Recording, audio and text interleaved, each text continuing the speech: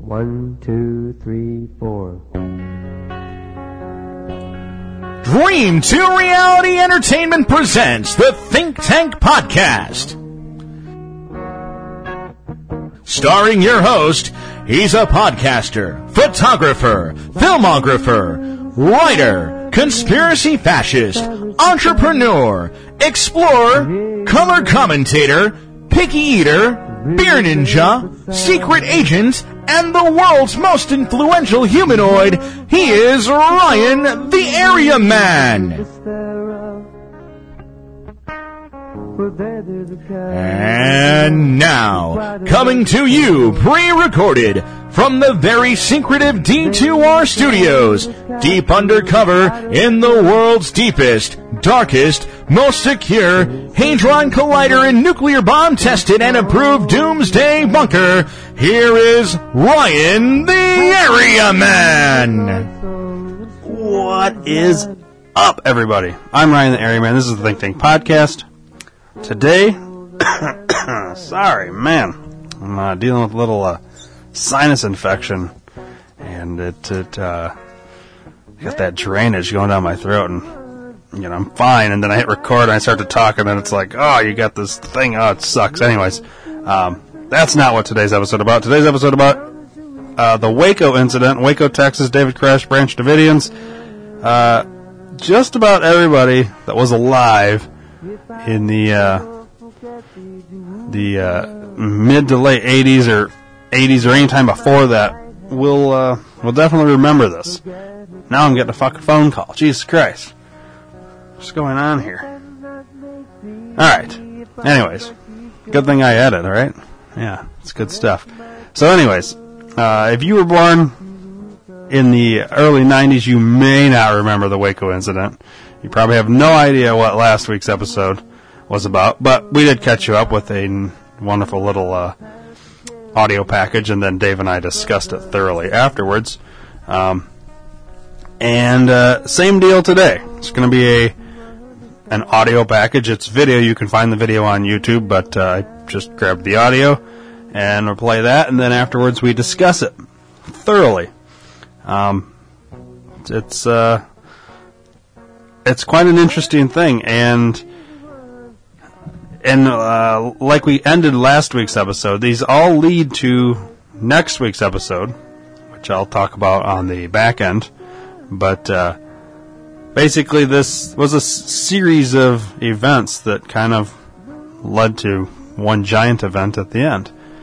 And that's why we're doing this. It's kind of a 3-part series that you would normally think don't have anything to do with each other, but they all inspired next week's big event.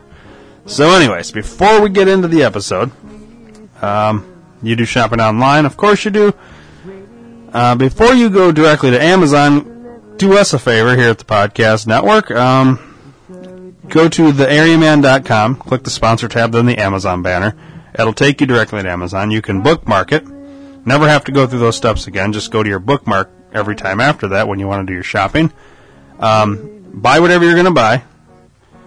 And it costs you nothing extra. There's no tricks or anything like that to this. All it is you're going to buy what you're going to buy after you click through our banner. Amazon sees you clicked our banner and says, hey, as a thanks to the Podcast Network for sending you here to buy this stuff, we're going to throw that Podcast Network a small percentage back as a thanks.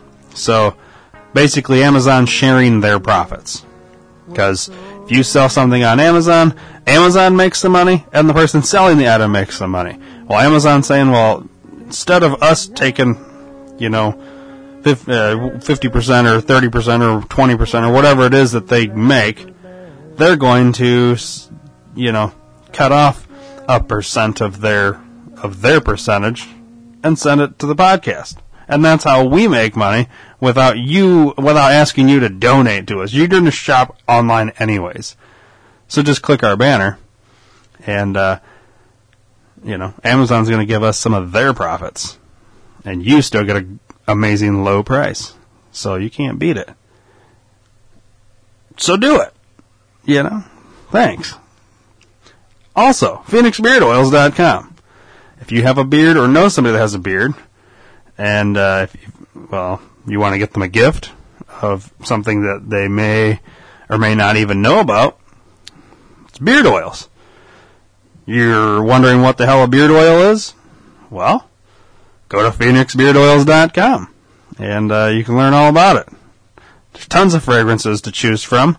If you can't decide on just 1, 2, 3, or 4, then get the sampler pack, and you'll get every fragrance, and try them all out. And then when you go back and you're like, oh, I've decided on these 2, then you're good to go. But each time you check out from PhoenixBeardOils.com, enter the promo code D2R, and you shall get 10% off your entire order. Yeah, that's pretty cool, right? Also, because you entered the promo code D2R, they're going to throw in a free sample just for you. Something free. So if you decided on 2 fragrances, they may throw in a free sample of their newest fragrance, or something similar or in the same kind of like smell category of the 1 or 2 or 3 or 4 that you just purchased. They'll try and pair it, or they may give you something from fitting the season. And there's a Christmas one. Probably wouldn't give you the Christmas one in the middle of summer, but may give you the Christmas one closer to Christmas time. Things like that. Anyways, you get a free sample. You can't beat it. So enter the promo code D2R. You get 10% off your entire order and a free sample. I don't see why you wouldn't do it. Anyways, let's get into this Waco episode and enjoy.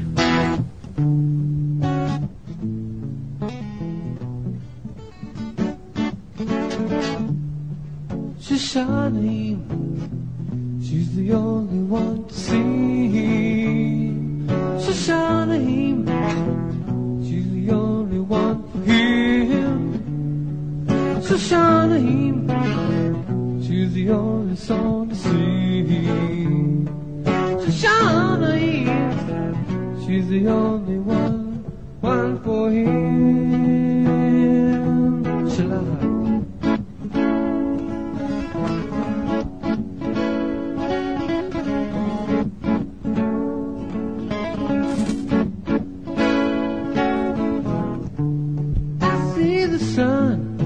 Rising in the morning, I see the king sitting on the throne.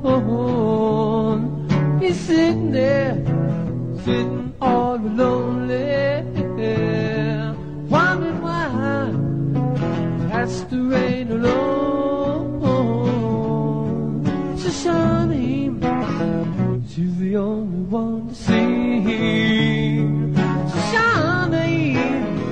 She's the only one for him. Shishani, she's the only one to see. Shishani, she's the only one for him. Shalom.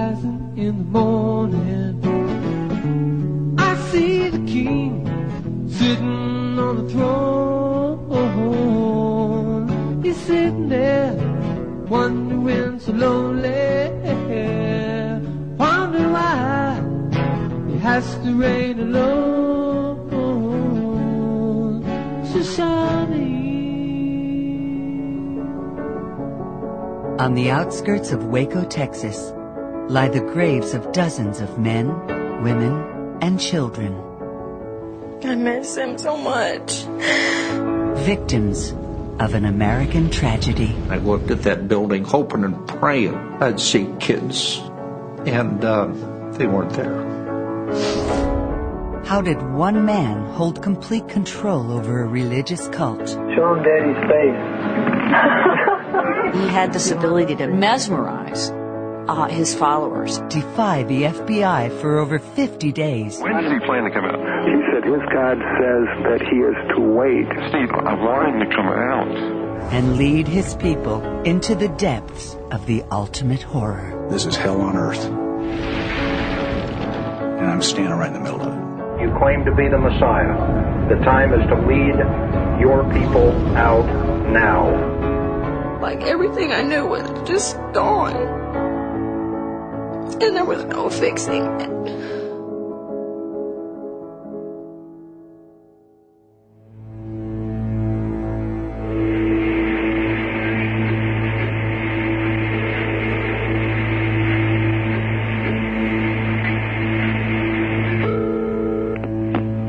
What's your emergency? 911, what's your emergency? There are 75 men around our building. Okay, just a moment. The dispatcher, she says, I think this call is for you. Yeah, this is Lieutenant Lynch. May I help you? Yeah, there are 75 men around our building, and they're shooting at us in Mount Carmel. Mount Carmel? They were very excited. Excitable, I guess would be a fair statement. Yeah, tell them there are children and women in here and to call it off. All right, hello? I hear gunfire. Oh, It just started to, I guess, go downhill from there. A firefight rages near Waco, Texas, pitting agents from the Bureau of Alcohol, Tobacco, and Firearms, the ATF, against well-armed members of a religious cult. Within the compound, there's a vast arsenal of weaponry, which government agents believe is illegal. When they attempt to serve a warrant, all hell breaks loose. Cease firing. Let's resolve this, Wayne, before someone gets hurt.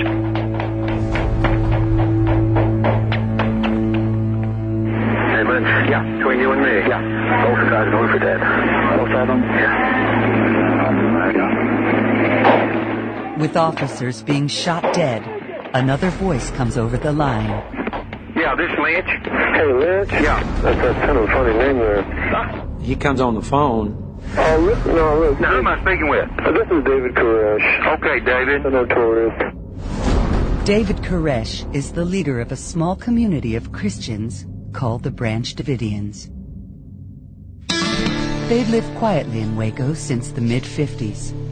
But when Koresh arrived in 1981, everything changed. He was a very, very charismatic and very smart individual. He had actually been called retardo as a young kid because he was not book smart, but he had this ability to memorize and mesmerize his followers. Koresh believed that he was a prophet of God, and he had a mesmerizing control, especially over his female followers. David Koresh was very strict. You only looked at a man, at your husband, when you were talking to him. I mean, he didn't wear jewelry, he didn't wear makeup, he didn't wear, like, a skirt. Koresh preached that he was leading his followers into a dark, apocalyptic future. The belief was that David was going to lead his followers in a final conflict with the beast, with Babylon, and that would allow the Davidians to be instantly taken into heaven. Authorities had long held concerns about child abuse at Mount Carmel, and in preparation for Armageddon, Koresh had stockpiled hundreds of guns. Law enforcement monitored the compound for months. Koresh knew he was under suspicion. It makes nobody's business whether we have a gun or not at this place. Guns are the right of Americans to have. They come in here with a gun, and they start shooting at us, what would you do?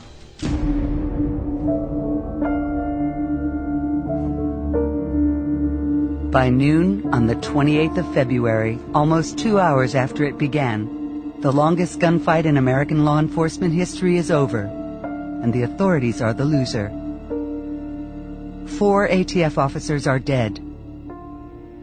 They leave behind over 100 members of the cult holed up inside the compound, refusing to leave. Within hours, the FBI are on the scene, setting up a command post. FBI technicians were running in with all sorts of equipment and phone lines and desks and office supplies. Byron Sage is one of the first FBI negotiators on the scene. A family man with over 20 years' experience, he's a veteran of high-pressure negotiations. It was still a very high-energy type of situation, adrenaline flowing for everybody, and we knew we were in for one hell of a ride. Tape recorders will record every word of negotiations, over 200 hours in total, some of which have never been broadcast until now. Negotiators begin by trying to strike up a relationship with David Koresh. Get them MREs. What's your favorite one? I ate one of those yesterday. I knew that the path towards resolution would go through David Koresh, because everything that I had learned was that David Koresh was in absolute control of everyone inside. That everything's okay if you and me are talking, and that's the main thing. Right from the start, everyone knows the priority. Our overwhelming interest was to get those kids out of harm's way. On the wall are what we call information boards. And at the top was the safe release of the children. But I want to know, what do you think, how could we resolve this? I mean, how could we save these children and women and everybody? We pounded this into the conversation.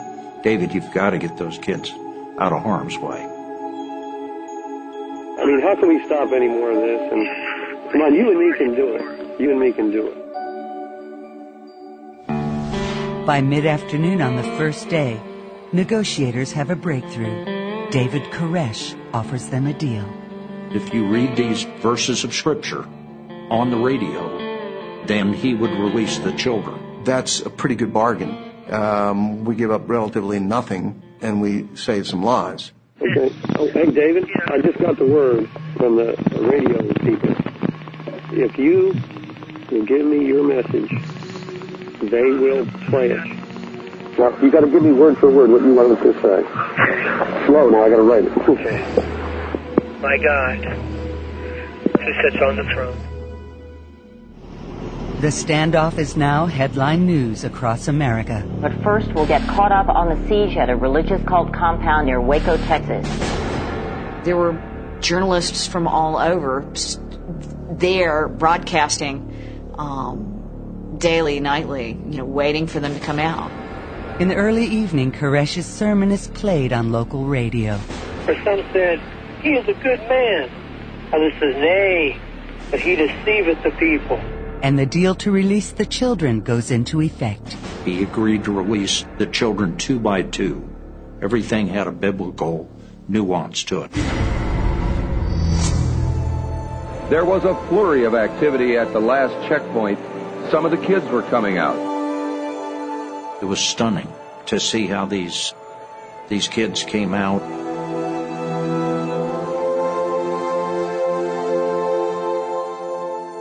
These are beautiful young kids. And yeah, it registered. Registered with all of us that we were thankful that they were out, and we were prepared to just roll up our sleeves, do anything we could to get the rest of them out.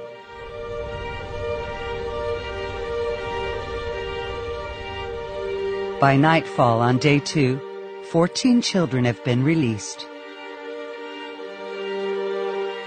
Now Koresh makes an audacious request. Without warning, Koresh raised the idea of being able to deliver a message to the nation. Maybe a Ted Koppel or something. I mean, something dynamic. Yeah. You know, Ted Koppel, I mean, who's watching that? I mean, we need to watch to get it to the people who are religious. But you have to put in there that if we play this, you agree to surrender. Our intent was to lock him in to a promise. Okay, so what do you want me to say? Okay, let me read it to you again. All right. I agree that upon the broadcasting of this tape, that upon the broadcasting of this tape, to come out peacefully with all the people immediately. Immediately upon the conclusion of the playing the tape, he and all of his people would come out peacefully. As morning breaks on the third day, it seems the standoff is about to come to an end. People were running around packing bags and bringing them up near the front door, ready to go, sort of thing. Looking forward to it. I was, fully dressed. I had my bags packed. I'm standing at the door waiting. This, we thought, was the key that was going to seal the deal. And we were ready to go. At 1:30 p.m., CBN begins to broadcast Koresh's sermon. In the book of Revelation, commentaries state that what John has written in Scripture. But as the sermon plays, things were not happening. No one was coming out. We called into Steve Snyder, Koresh's number 2 man, and we said, hey, what's going on? I just talked to him. He's been going through a lot of anguish, and what the guy just went through, I've never seen anything like it before, but he wanted me to remind you to read Psalms chapter 2. Steve, but what's this? Everything's ready to go right now, but all of a sudden, he started praying. With whole families lined up and moments from safety, Koresh is having second thoughts. David sent word down that for all those that are packing bags, forget about it because you're not going on a vacation. He gave us his word. I know that. I'm aware of that. That after the message was played. Yes, but what if there is a higher power than you and I that speaks to an individual? Be aware of who you're dealing with. Just remember that David told the world. I understand that. That he was coming out. Can I read Revelation 18 to you? Steve, I want him to come out. He said his God says that he is to wait. He had agreed to every aspect of it, and then he lied.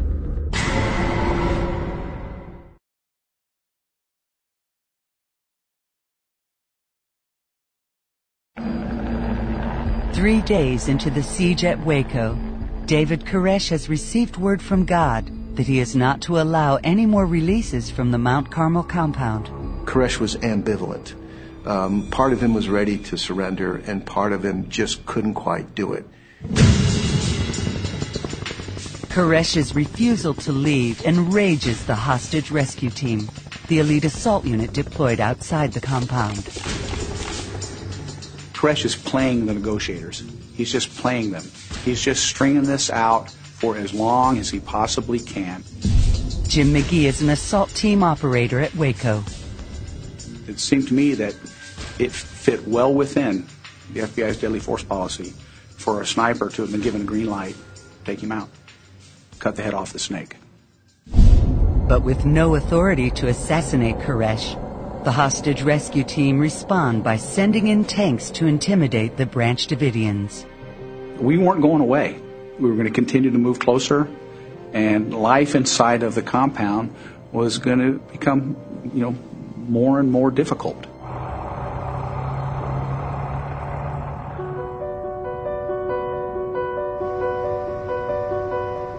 Over the following days, negotiators working under extreme pressure managed to secure the release of a handful of children. They would be picked up by the tactical people, turned right over to a hostage negotiator who I would send up there, and we would put the child on the lap of the negotiator and we would call in. Mark Jones is one of the children released. Just 12 years old, he's grown up with his parents at Mount Carmel. Dad's here. Hello? Hello? Hello, Mark. Hi. How you doing, buddy? Fine. I almost want to cry. I haven't heard that in a long time. We knew that the manner with which we treated those who came out, especially the children, would be a marker for those inside. The agents treated us real good. They did? Yeah. We're not the beast. They don't have to worry about how they're going to be treated when they come out.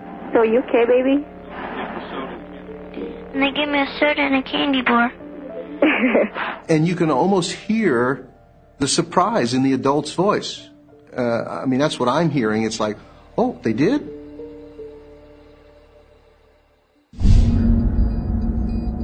Two days later, Mark's 9-year-old sister Heather is also released.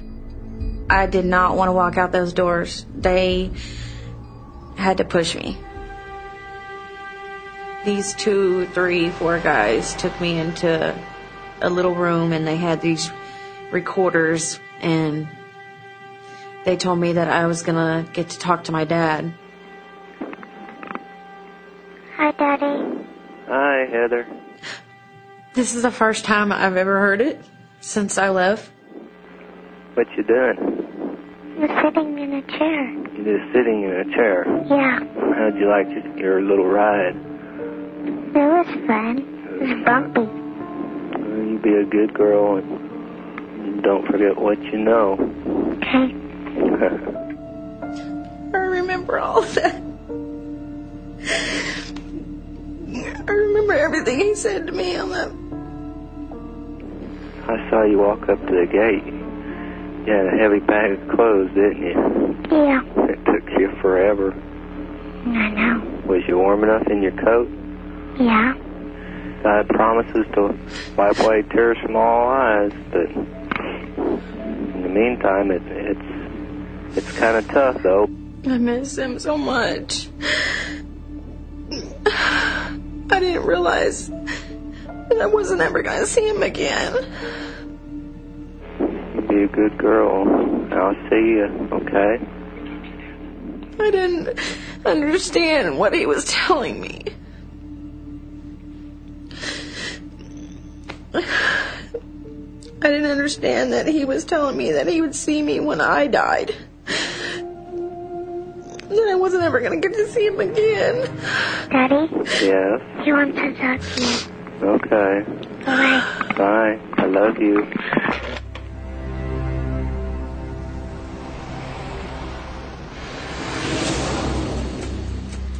The standoff is now into its second week.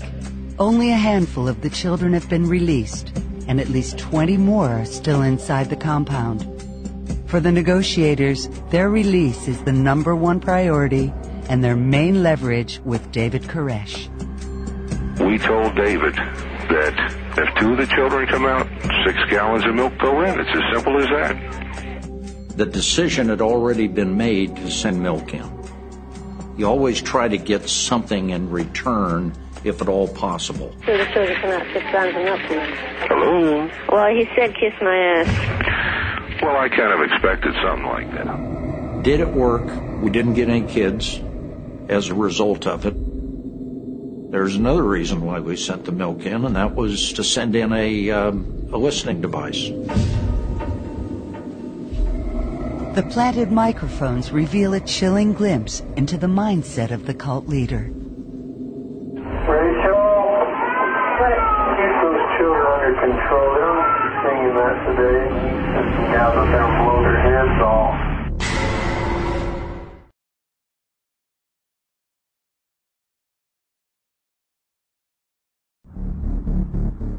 It's now 9 days into the siege at Waco.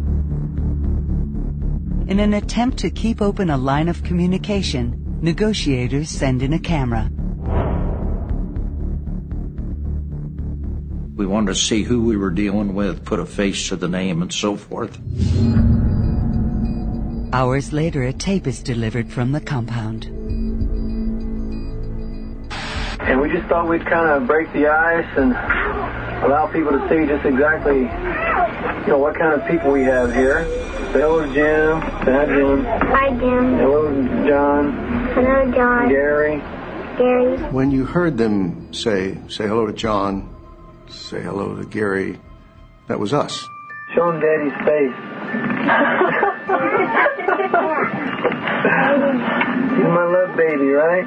It showed him probably at his best. Instead of an angry, controlling, Bible verse spouting kind of guy, we saw a glimpse of a family man. But the video also reveals a shocking insight into life inside Mount Carmel. Each of the children shown in the video has the same father, David Koresh. It appeared that the men inside willingly gave their wives and perhaps their daughters to David for whatever use he decided to make them. Sheila Martin is the wife of Wayne, one of Koresh's closest confidants. His wife was always first in his life. Is the wife he married. The other women were women who chose to accept him as a husband and to have children with him. The family that you just showed that is yours, is that family mentioned in the scriptures? Anything to do with the seventh seal? It has everything to do with the seals, you know? That really was a benchmark moment as far as realizing the magnitude of control that we were dealing with. Despite the revelation of Koresh's unconventional personal relationships, negotiators still see the video as progress. We were quite pleased that maybe this is an indicator that we're back on track and headed back in the right direction. But just as they're opening up a highly personal contact with Koresh, outside the hostage rescue team have had enough. You got a room of alpha males, and at some point they're going to take it upon themselves to push the issue a little bit. With temperatures plummeting, they cut off electricity to the compound and send in the tanks. And the whole building just starts shaking like there's an earthquake going on. Boy, if these guys start using this, shooting with these tanks, this place is going to look like Swiss cheese, you know. This now escalates the tension, both sides doing something that angers the other side. And that is exactly what we want to try to avoid in good negotiations. After 12 days, and with the FBI seemingly working against each other, the negotiators make another attempt to break the deadlock. We videotaped ourselves, something never done before and probably never done since. I have a family too, and these other gentlemen who have talked to you, they have family. I have a picture here of my son. You know, look at the picture. He certainly is his father's son. Gary was on it. Dick Wren was on it. I was on it. Gary mentioned that we're all family men. I'm proud of my family. I can tell from the tapes and conversation with you all that you're proud of them as well. I showed him a picture of my youngest son. That's not just rhetoric. Ergo, I'm his dad, and I love that kid.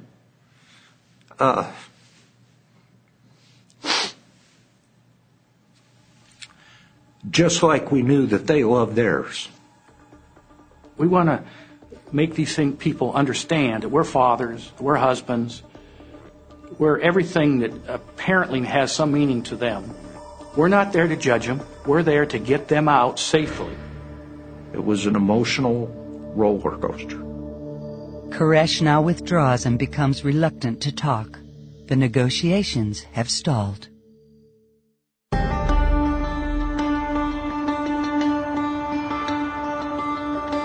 We were not getting people out. We hadn't had a child out since 5th of March. The FBI now call in local Sheriff Harwell to try to reason with the cult leader.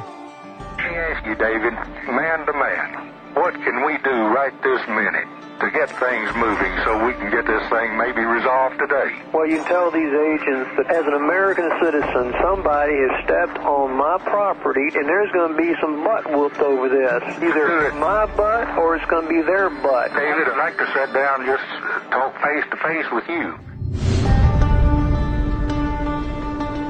Later that day, under cover of snipers, the sheriff and Byron Sage set up a meeting. We met out about 50 yards out from the front of their compound. You could feel the crosshairs on the back of your head. It was intense. The face-to-face is with Koresh's deputy, Steve Schneider, and Wayne Martin. Wayne, this is fine. Iron Stage. We'll talk to you Sunday night. We appreciate you all very much. I said, you need to understand, there are two documents that I live by. One is the Constitution, and one is the Bible. And I would give my life to defend both of them. That's why I'm standing here. We were not here to usurp their rights. We were here to give them an opportunity to exercise them. Byron, I can honestly tell you I believe everything you've said. I'm going to do all I can to go back and relay everything that you've said in the manner you have. Later that night, surveillance bugs pick up Schneider talking to David Koresh. Byron, I like him. What a person. I like his personality. I believe he's 100% sincere. I believe in what he's trying to do. But Koresh orders that no more meetings are to take place. Koresh stopped the meetings because I think he was concerned about losing control. 16 days in, and the negotiators have hit a dead end. What began as a routine raid is turning into one of the longest standoffs in American history.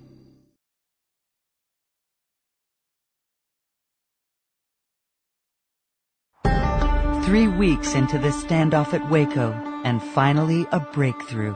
In a slow trickle in groups of 2s and 3s, more Branch Davidians are exiting the beleaguered compound. 7 Branch Davidians leave the compound. That big cluster of folks came out as a direct result of a lot of hard work we had done to regain the trust of Steve Schneider. That was a big deal. This is genuine progress.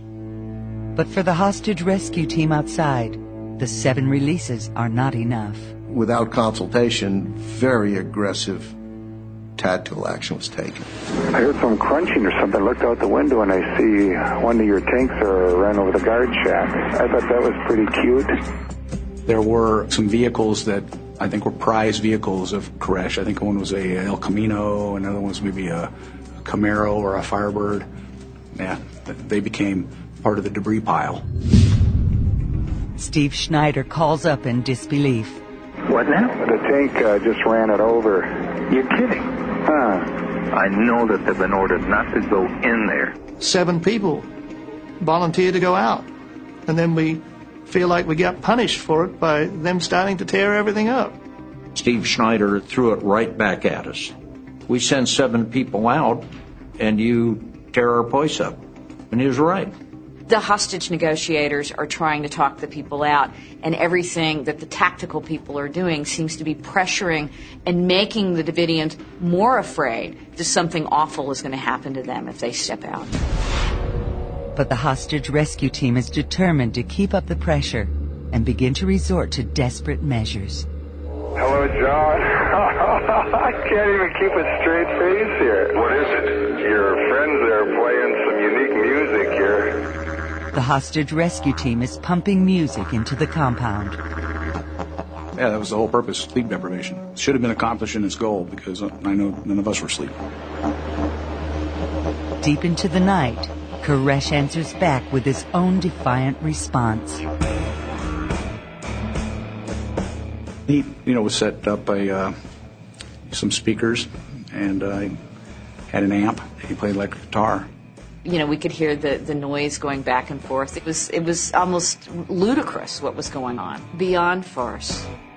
For the negotiators, it's a crushing blow, unraveling weeks of patient dialogue. I think every member of the negotiation team was embarrassed. Words can't express my disappointment in that. The height of folly. Relations between the FBI negotiators and the hostage rescue team are now at breaking point. You almost saw negotiators and assaulters come to blows, fist fight, because there was so much frustration. I went in to see the on-scene commander and I said, because of this, we are not going to get anybody else out. And nobody did.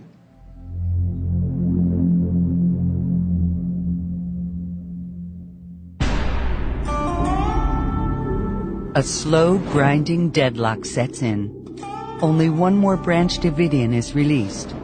and all sides hunker down to a war of attrition. Then, 46 days into the standoff, Koresh makes a final offer. Okay, you're going to write the meaning of the 7 seals, and then you're coming out. Exactly. I can go on paper here and say that David Koresh told me that as soon as he finishes this manuscript, I'll be splitting out his place. I'm so sick of MREs. Okay, how long is that going to take? 2 weeks. And of course, the tactical guys kind of, threw their hands back. 2 more weeks. They certainly didn't believe that this was anything but a ruse. They certainly believed that this was another effort to buy time. He was just playing the negotiators again. It was just another stall tactic. He's just playing them like a chess game. Over the following days, Koresh ties up the negotiators with endless talk of Scripture. And give glory to him, for the hour of his judgment is come. Where I come from, there's strictly 7 seals. Outside, an overwhelming sense of resignation sets in. They were never coming out. Listen, you have David Koresh in here with as much food as he can eat in a year, almost 2 million rounds of ammunition, a number of women that apparently are there for you to have whatever relationship you choose to have with them. On one hand. On the other hand, you can go to prison. You can be convicted potentially of murder. That's the death penalty. I didn't see it as a decision that would have been difficult to make. And over 1,000 miles away in Washington, talks are going on at the highest level to bring the standoff to a close. We hadn't had a person out for nearly a month. What are your options? I mean, at one extreme of the potential violence is a full-out assault. We weren't going to do that. And the opposite extreme is the introduction of CS tear gas. After 50 days, the talking is over. Washington approves a plan to allow the FBI to use force to end the standoff once and for all.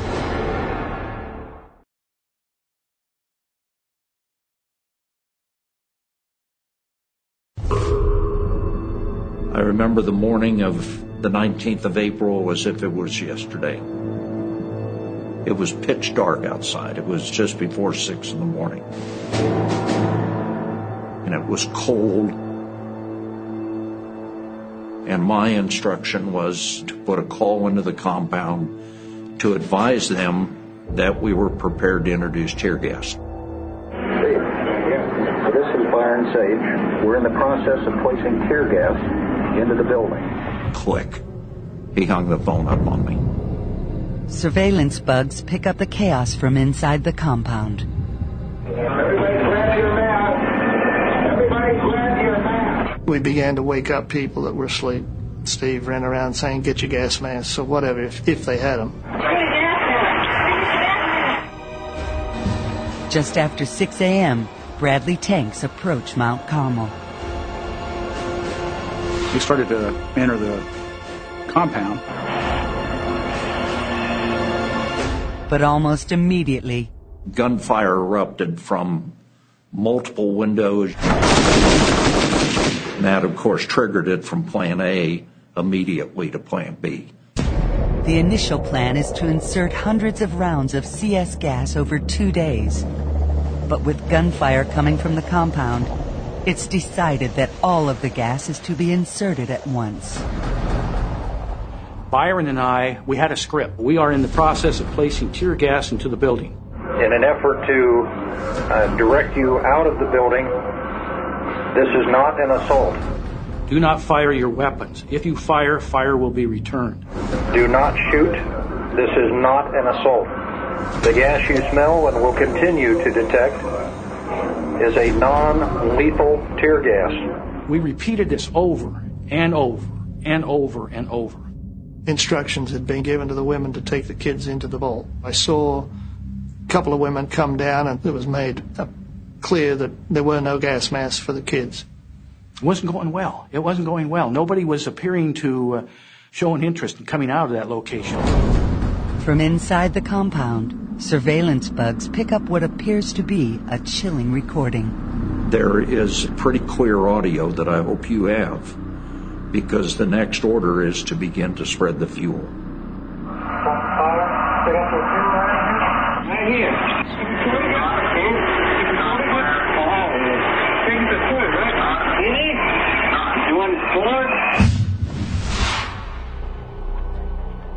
I saw a wisp of smoke. It was in the second story window. And almost simultaneous to that, we heard from another Bradley reporting the same thing. I saw fire developing in what appeared to be 3 different areas. The FBI believe the Branch Davidians have begun to set light to their compound. David, please, do not continue to expose those children to any more discomfort. That decision is yours and solely yours. 30-mile-an-hour gusts probably today. This thing is going to burn like a matchbox. Clive Doyle and the other Branch Davidians are still inside the burning building. Wayne Martin comes in. He took his gas mask off. He kind of just slid down the wall into a sitting position. So people are saying, Wayne, what do you reckon we ought to do? All he said was, I think you better pray. That's when we realized, they're committing suicide. They're going to burn themselves to death. I tried to reach out straight to David. You claim to be the leader. You claim to be the prophet. You claim to be the Messiah. The time is to lead your people out now. I said, David, you claim to be a savior. Save those people. Don't end it this way. It was difficult to believe that people would stay inside under those conditions. 10 miles away, Mark Jones and the other released children are in a children's home waiting for news of their parents. We were sitting in the front den area. They came in and just turned on the news. And I remember a lot of the girls saw it burning, and a bunch of them were crying and going underneath the couches and stuff like that. Clive Doyle decides to make an escape from the inferno. I kind of jumped down from the hole onto the ground. As I got out into the light, I could see the skin just rolling off my hand. It wasn't blistering, it was just rolling off. I looked over my shoulder, and the hole I'd just come through was a mass of flames. Thoughts in my head was, I'm the only one that got out of there. There's nobody coming out that hole now. I specifically yelled at one Davidian in particular, Clive Doyle. This guy over at the tank, he's screaming, where are the kids? Where are the kids? And I said, where are the kids? I said, I don't know. This is Byron Sage. The medical facilities are already ready to assist you upon your exit. When the tower collapsed from the fire, I decided to terminate the broadcast. That was not an easy choice.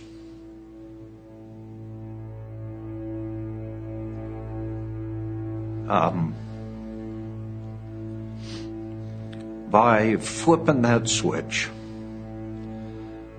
I ended 51 days of over 52 negotiators.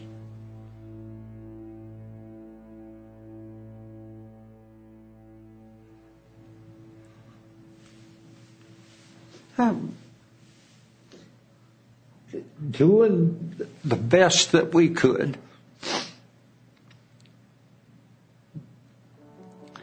to get those people out. And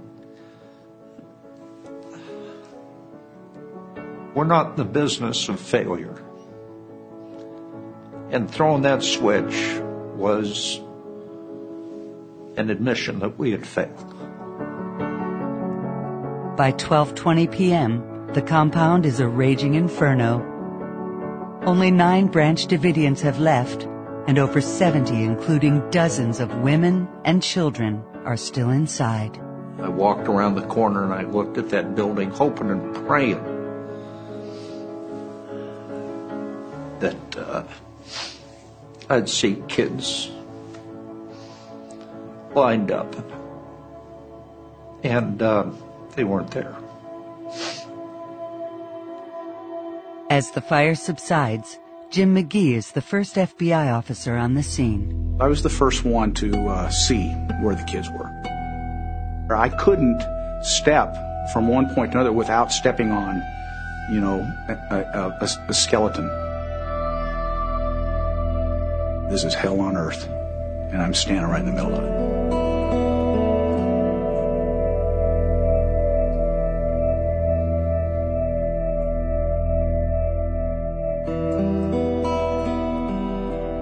And they came and told us that our parents had committed suicide and killed themselves.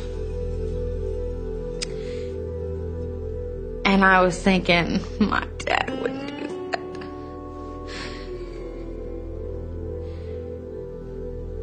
I hid under a table, didn't come out. Like everything I knew was just gone. And there was no fixing it. That's the thing about tragedies. You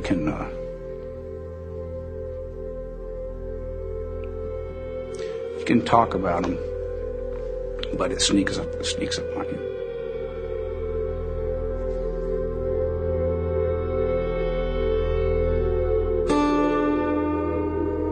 Those who came out left children in there. Who makes that kind of decision? I lost my daughter. She was found, from what I understand, she was found on top of the vault, which would be second floor level of the building. The remains of many of the dead Branch Davidians lie buried in a pauper's grave 10 miles from Mount Carmel, victims of an American tragedy. Do I blame David? I'd rather blame God.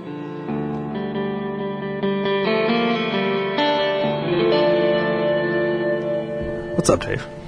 Yo, my brother. So, last week, we talked about Ruby Ridge. Dude, yeah. Rachel Weaver. Rachel Weaver, yeah. The mystery. The mystery, the unsolved mystery. We need to get, what's his name, out here and do that. Robert Stack? Yeah. Yeah, what happened to Rachel Weaver? That's what I want to know. I don't know how it goes, but something like that. It was a cold windy morning. Rachel Weaver wasn't there. Let's just, you weren't there. No. Let's make it up. Improv, on the go. Okay. I'm going to cue it up. Too bad we don't,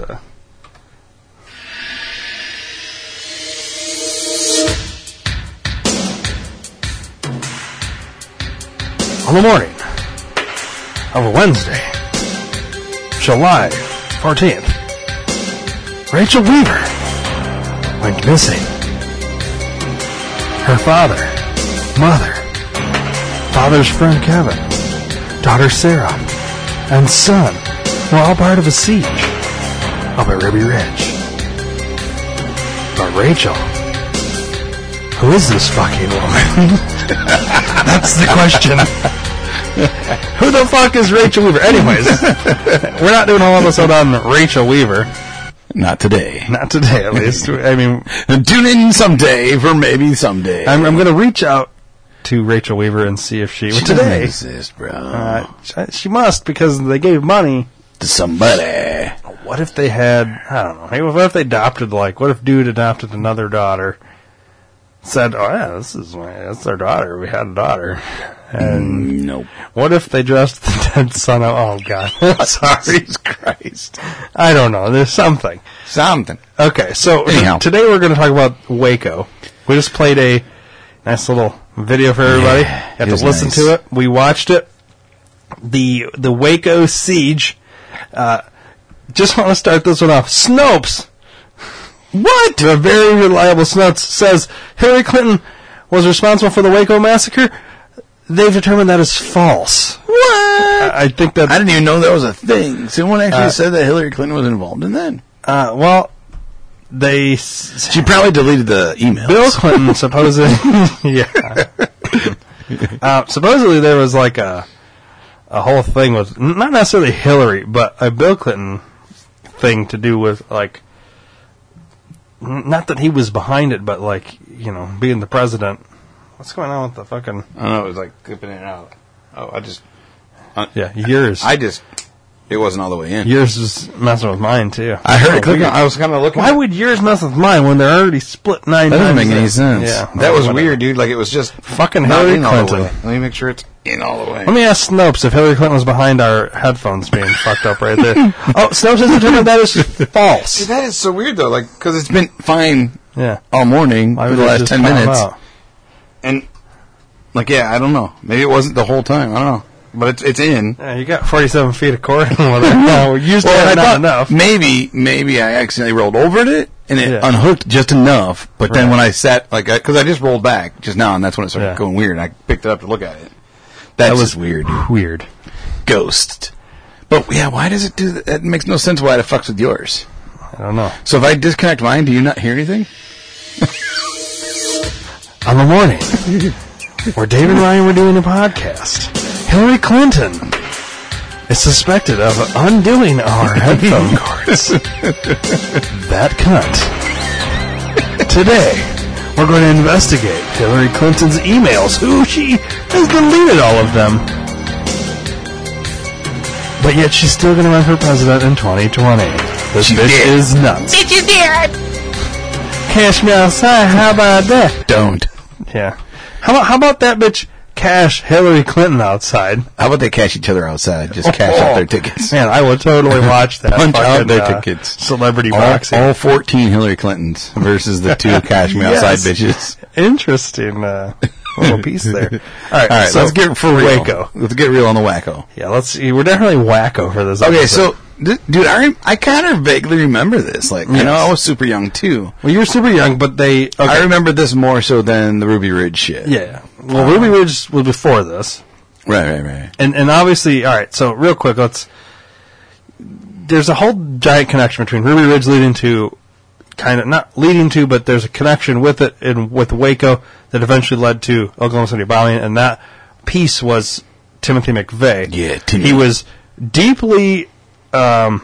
troubled by the fact of what happened at Ruby Ridge. Mm-hmm. He went to the Waco protests and was selling bumper stickers, and that whole thing led to why he supposedly decided to do the Oklahoma City bombing, which we'll talk about in the next episode. So today let's focus on the Waco siege and your cult, the Branch Davidians. Yeah, it's named after me. It's actually called at one point the Block Davidians. Yeah, we had to change to Davidians because other people of the Block family did not appreciate me starting the Davidians. Right, so they said, it is branch. Branch off the tree, you know what I mean? Yeah, because you're a branch off your dad. And it was at one point named the chip off the old Block Davidians. Right. And they didn't like the chip off, so I called it the Branch. Yeah. So that makes sense. Yeah, and I was kind of trying to give the team, the family, an olive branch. Yeah. But so now it's just straight up the Davidians. We still are very prevalent in today's society. We don't operate out of Waco anymore. We're actually out of the Loves Arkansas area. We really should get serious. All right, so the Branch Davidians, a religious group originated in 1955 from a schism of the Davidian Seventh-day Adventists. A reform movement that began as an offshoot from the Seventh-day Adventist Church around 1930. So what happened was this religious group, cult, whatever you want to call them, started, and eventually David Koresh came along. Does it say what year he joined at some point? But because he was so good at swaying and talking and all that, he kind of became their leader. He kind of forced him his way in, right? He actually he went on a trip. I want to say he went to either Jerusalem or Israel, and really sought out. His name's not even David Koresh. He legally changed his name to David Koresh, which is the Koresh being does it say where he gets his name? Because I don't want to fuck that up. Here, let me do a separate search. But both David being of biblical sense and Koresh being of another religion. Yeah, his name was David Howell? No, it was something else. Koresh after the Persian king. Okay. That's where that came from. David Koresh. Oh, Dave Block. Oh, got it. Vernon, that's right. Vernon Wayne, yep. Yeah, his name wasn't Dave. It was Vernon Wayne Howell. Yep. The American... Okay, just real quick. So, how old were you when the Waco thing went down? Went down in 93, in 93. So I was 15. All right, so I would have been 10. Yeah. And it's weird because, I wasn't big into the news at 10 years old, what fucking 10-year-old is. Mm-hmm. I just remember hearing about it and how this guy was like the leader of a cult. But what I remember, and you tell me what you remember just from being 15 and hearing about it, was that this guy was the leader of this weird cult in Waco, Texas, and his followers thought he was the second coming of Christ. They thought he was Jesus or whatever, going by the name David Koresh. Mm-hmm. That's my memory of it. So I always thought growing, like, in this time, I didn't understand all the other stuff. I thought, this guy's a fucking, like, he's like the Antichrist, basically, because anybody that, you know what I mean? Yeah, yeah. And because the religion I was raised in, at the time I would have been going to this religious school, Mm-hmm. they were really like so you're really against any kind of cult. It's everything other than what you are is a cult. Is a cult, yeah. You know what I mean? Mm-hmm. So it's a real kind of brainwashed way of whatever. Yeah, I remember hearing about it. I thought Waco was actually like a mental facility because I referred to it as Wacko. So I always thought like it was like a prison, like a sane asylum is what I thought it was. And he led this uprising of all these inmates. That's what I thought it was. And that's why the cops went and took and burned the place down. That's how I remember it. Isn't it weird how we perceived it? Yeah. Differently, but yet obviously everybody knew he was the leader or whatever of this movement. Mm-hmm. Yeah, and I've watched a lot of different Waco things because I was really fascinated when we first started talking about. I think I brought it up how Timothy McVeigh brought into it because I think I watched an Oklahoma City bombing thing that really tied into this. Yeah, it was a started Netflix this whole thing. Yeah, they had a new thing. Yeah, a new Oklahoma City bombing thing, and so I was really fascinated with the David Koresh thing, and so I watched a lot of it. And the fact that he went to either Jerusalem, Israel, or some religious place, and found a deeper sense of the religion that they believed in, and that's why he changed his name to David Koresh. David being the King David, and Koresh being the other king that you just named. I can't remember what you said. Persian king, yeah. But he believed in the second coming of Christ, and that he found all these different sayings in the Bible about how the military was going to fall, and the military was going to take and kill his people, and he really firmly believed that God was talking to him, and he prophesied that. So he never thought that he was the second coming of Christ. He didn't ever portray that. He just felt like he was one of the seven, like another apostle. There's the seven Adventist. I don't remember what they stand for, but there's like seven different things. But he believed he was one of the ones that were gonna basically prophesy to his people, and so he prepared them all for this big war between the military and their people to kill everybody, and he believed that's what was going to happen. And it's fascinating that people really, like, from all over the world came and lived there on their compound. There's people all over the world. There's like people from Africa that moved out there, England. There's a bunch of different places that people came from, but the whole thing was way fucked up from the get-go, They weren't bothering nobody. Yeah, they were fucking weird, and they had a lot of guns, but they It reminds me of the movie Red State that Kevin Smith did. You know, they stockpiled a lot of guns just so they could protect themselves. Not like they were going to start a war, right? But they were going to protect themselves, like their whole compound. Well, what was the whole reason they were starting to become investigated was the fact. What was it? Was it the accusations of him? Well, they eventually found out that basically all these kids that were in there, well, a good portion of them were he was the dad. Well, that came later. No, that came later, but wasn't there accusations earlier on that there was something weird like that, sexual going on? No, he first popped on that radar because he was a gun enthusiast and he would travel the world and go to different gun shows, and he would start buying and becoming an arms dealer. So he got on a list because he was buying he was guns. on a list because he was buying guns and what at the time believed to be illegal guns, AK-47s, grenades. He was buying up all this stuff because he knew there was money in it. You know, he wasn't doing it because he was going to stockpile, start a war. He was doing it because he knew it was money. He was trying to provide more money to build his compound. He had collectible cars. He had a lot of cars. That you never hear about.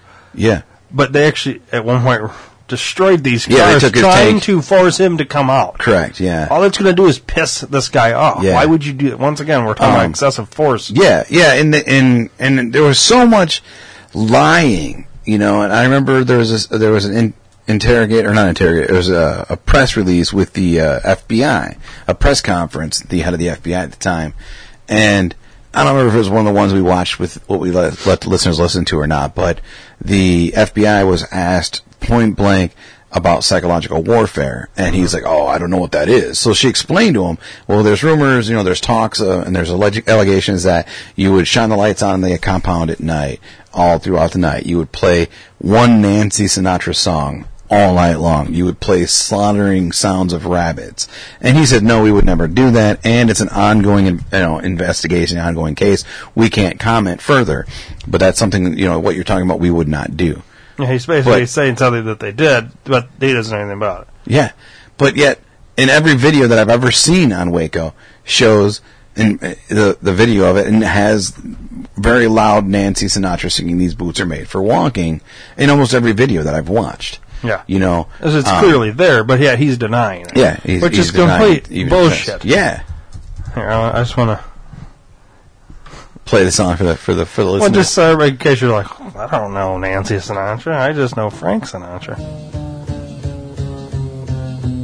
All right, but this wasn't like during the day at 2 in the afternoon. This was in the middle of the night. Super loud, on repeat. You keep saying you got something for me, something you call love, but confess. So is that his daughter or wife, or who is that? Nancy, I think it was his wife. Okay, all right. At one point. They got divorced, though. I don't know. That's not a bad song, but no. 40 times in a row, as loud as it could possibly be. And it's funny that it's that song they chose, because they wanted him to walk out. Yeah. And that's a subliminal message. And I would play some of the other things that they played, but I don't think anybody wants to hear fucking rabbits being slaughtered. Like, it's not... Can you just imagine what that would sound like? But, so, I mean, they were fucking with this guy, and...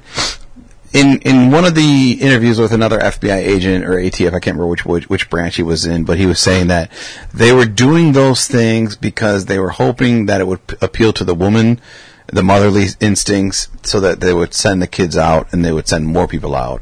But in fact, all it did was enrage them more and drive them more and more insane and piss them off. And you had alluded to earlier how they drove tanks over his favorite cars. They would move his cars right in front of the compound. Keep in mind, this was a 51-day standoff. Yeah. So it's not like they did this on day one. They did drive over the cars, but it was probably, we're talking like day 40 30 or 40 days in, you know. Yeah. But I can find it here. They tried to negotiate, and they wouldn't. And then finally they, I believe... Was it the Larry David show? What's the guy's name that they actually went on the air? Wasn't Larry David. Walter Cronkite, one of those old school dudes. Phil Donahue. Wasn't it Phil Donahue? No, it was a radio dude that called in and had him on the radio live. Oh. I don't remember who it was, but it was an old-timey dude. But he talked to him. That was the first time they actually heard from David Koresh since the whole thing had started. Right there. Talks for about 20 minutes on KRLD. Yeah, but who was he with, though? It was an actual dude. I'll look it up here. It's like 19 tabs open. KRLD. It's going to bug me because I know which one it is. Once you say it, I'll know the name. Interview.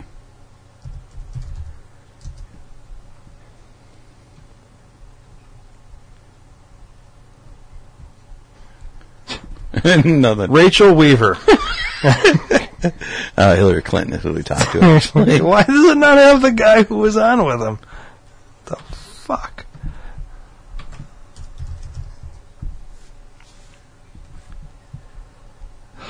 Crazy. God damn it. I didn't need it. David Rankin?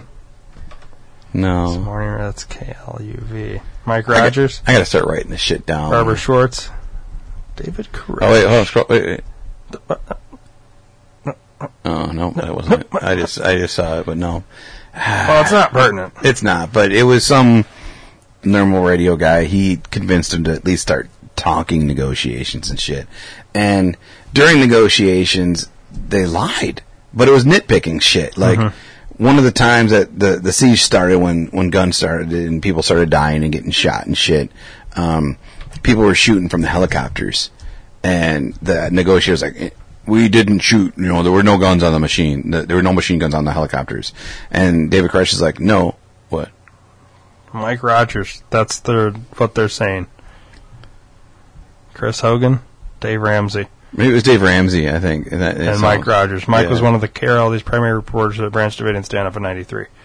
He was on the scene near Waco. They began the day it ended and there was Google radio host Dave Ramsey, featuring special guest Chris Hogan. So those three guys. Yeah. I don't know. Whoever it was, it seemed more predominant, but it doesn't matter. Right, Walter Cronkite. That's what I want to say it was. One of those Larry King type things, It was Larry King. We'll just go with that. Yeah, Donald King. So Donald Trump. Pee Wee Herman. So anyways, Paul Rubens was on the helicopter. No, the negotiator was like, there were no machine guns, and David Koresh says, you're a goddamn liar. Like, they were shooting, they shot and killed our people from the helicopter. And he's like, well, there were no guns mounted on the helicopter.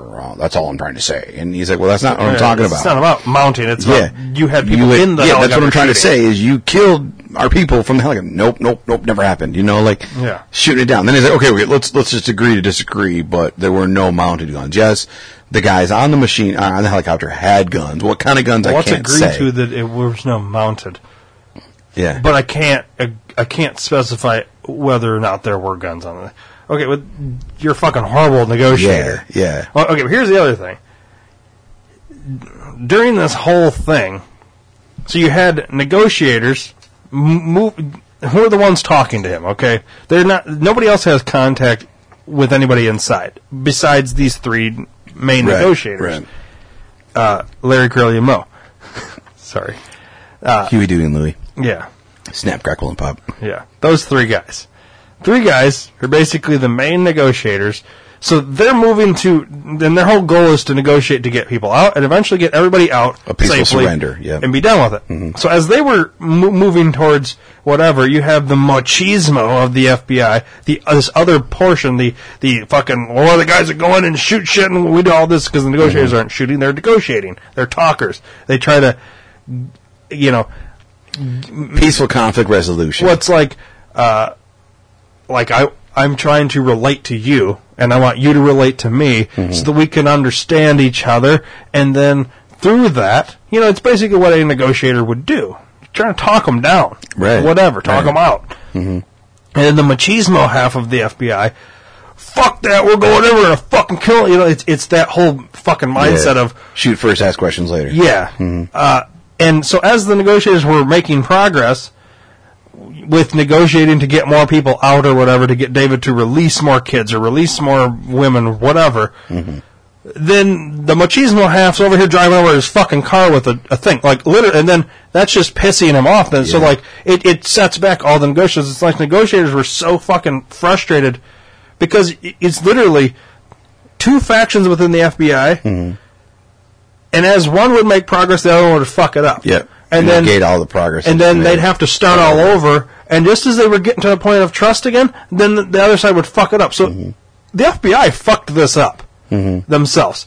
Well, and think about, too, like the military and the ATF and the FBI guys that were there on the scene, in the tanks, in the sniper rifles, in the guns, or whatever, they were acting as if they were in a war zone. Yeah. You know, because I've seen, like, you've seen how back in the day they drew, like, fuck you, Saddam, and all that on the bombs and shit, and you would see pictures of them flicking off people and mooning the other side. Yeah. They were doing that at the Waco compound.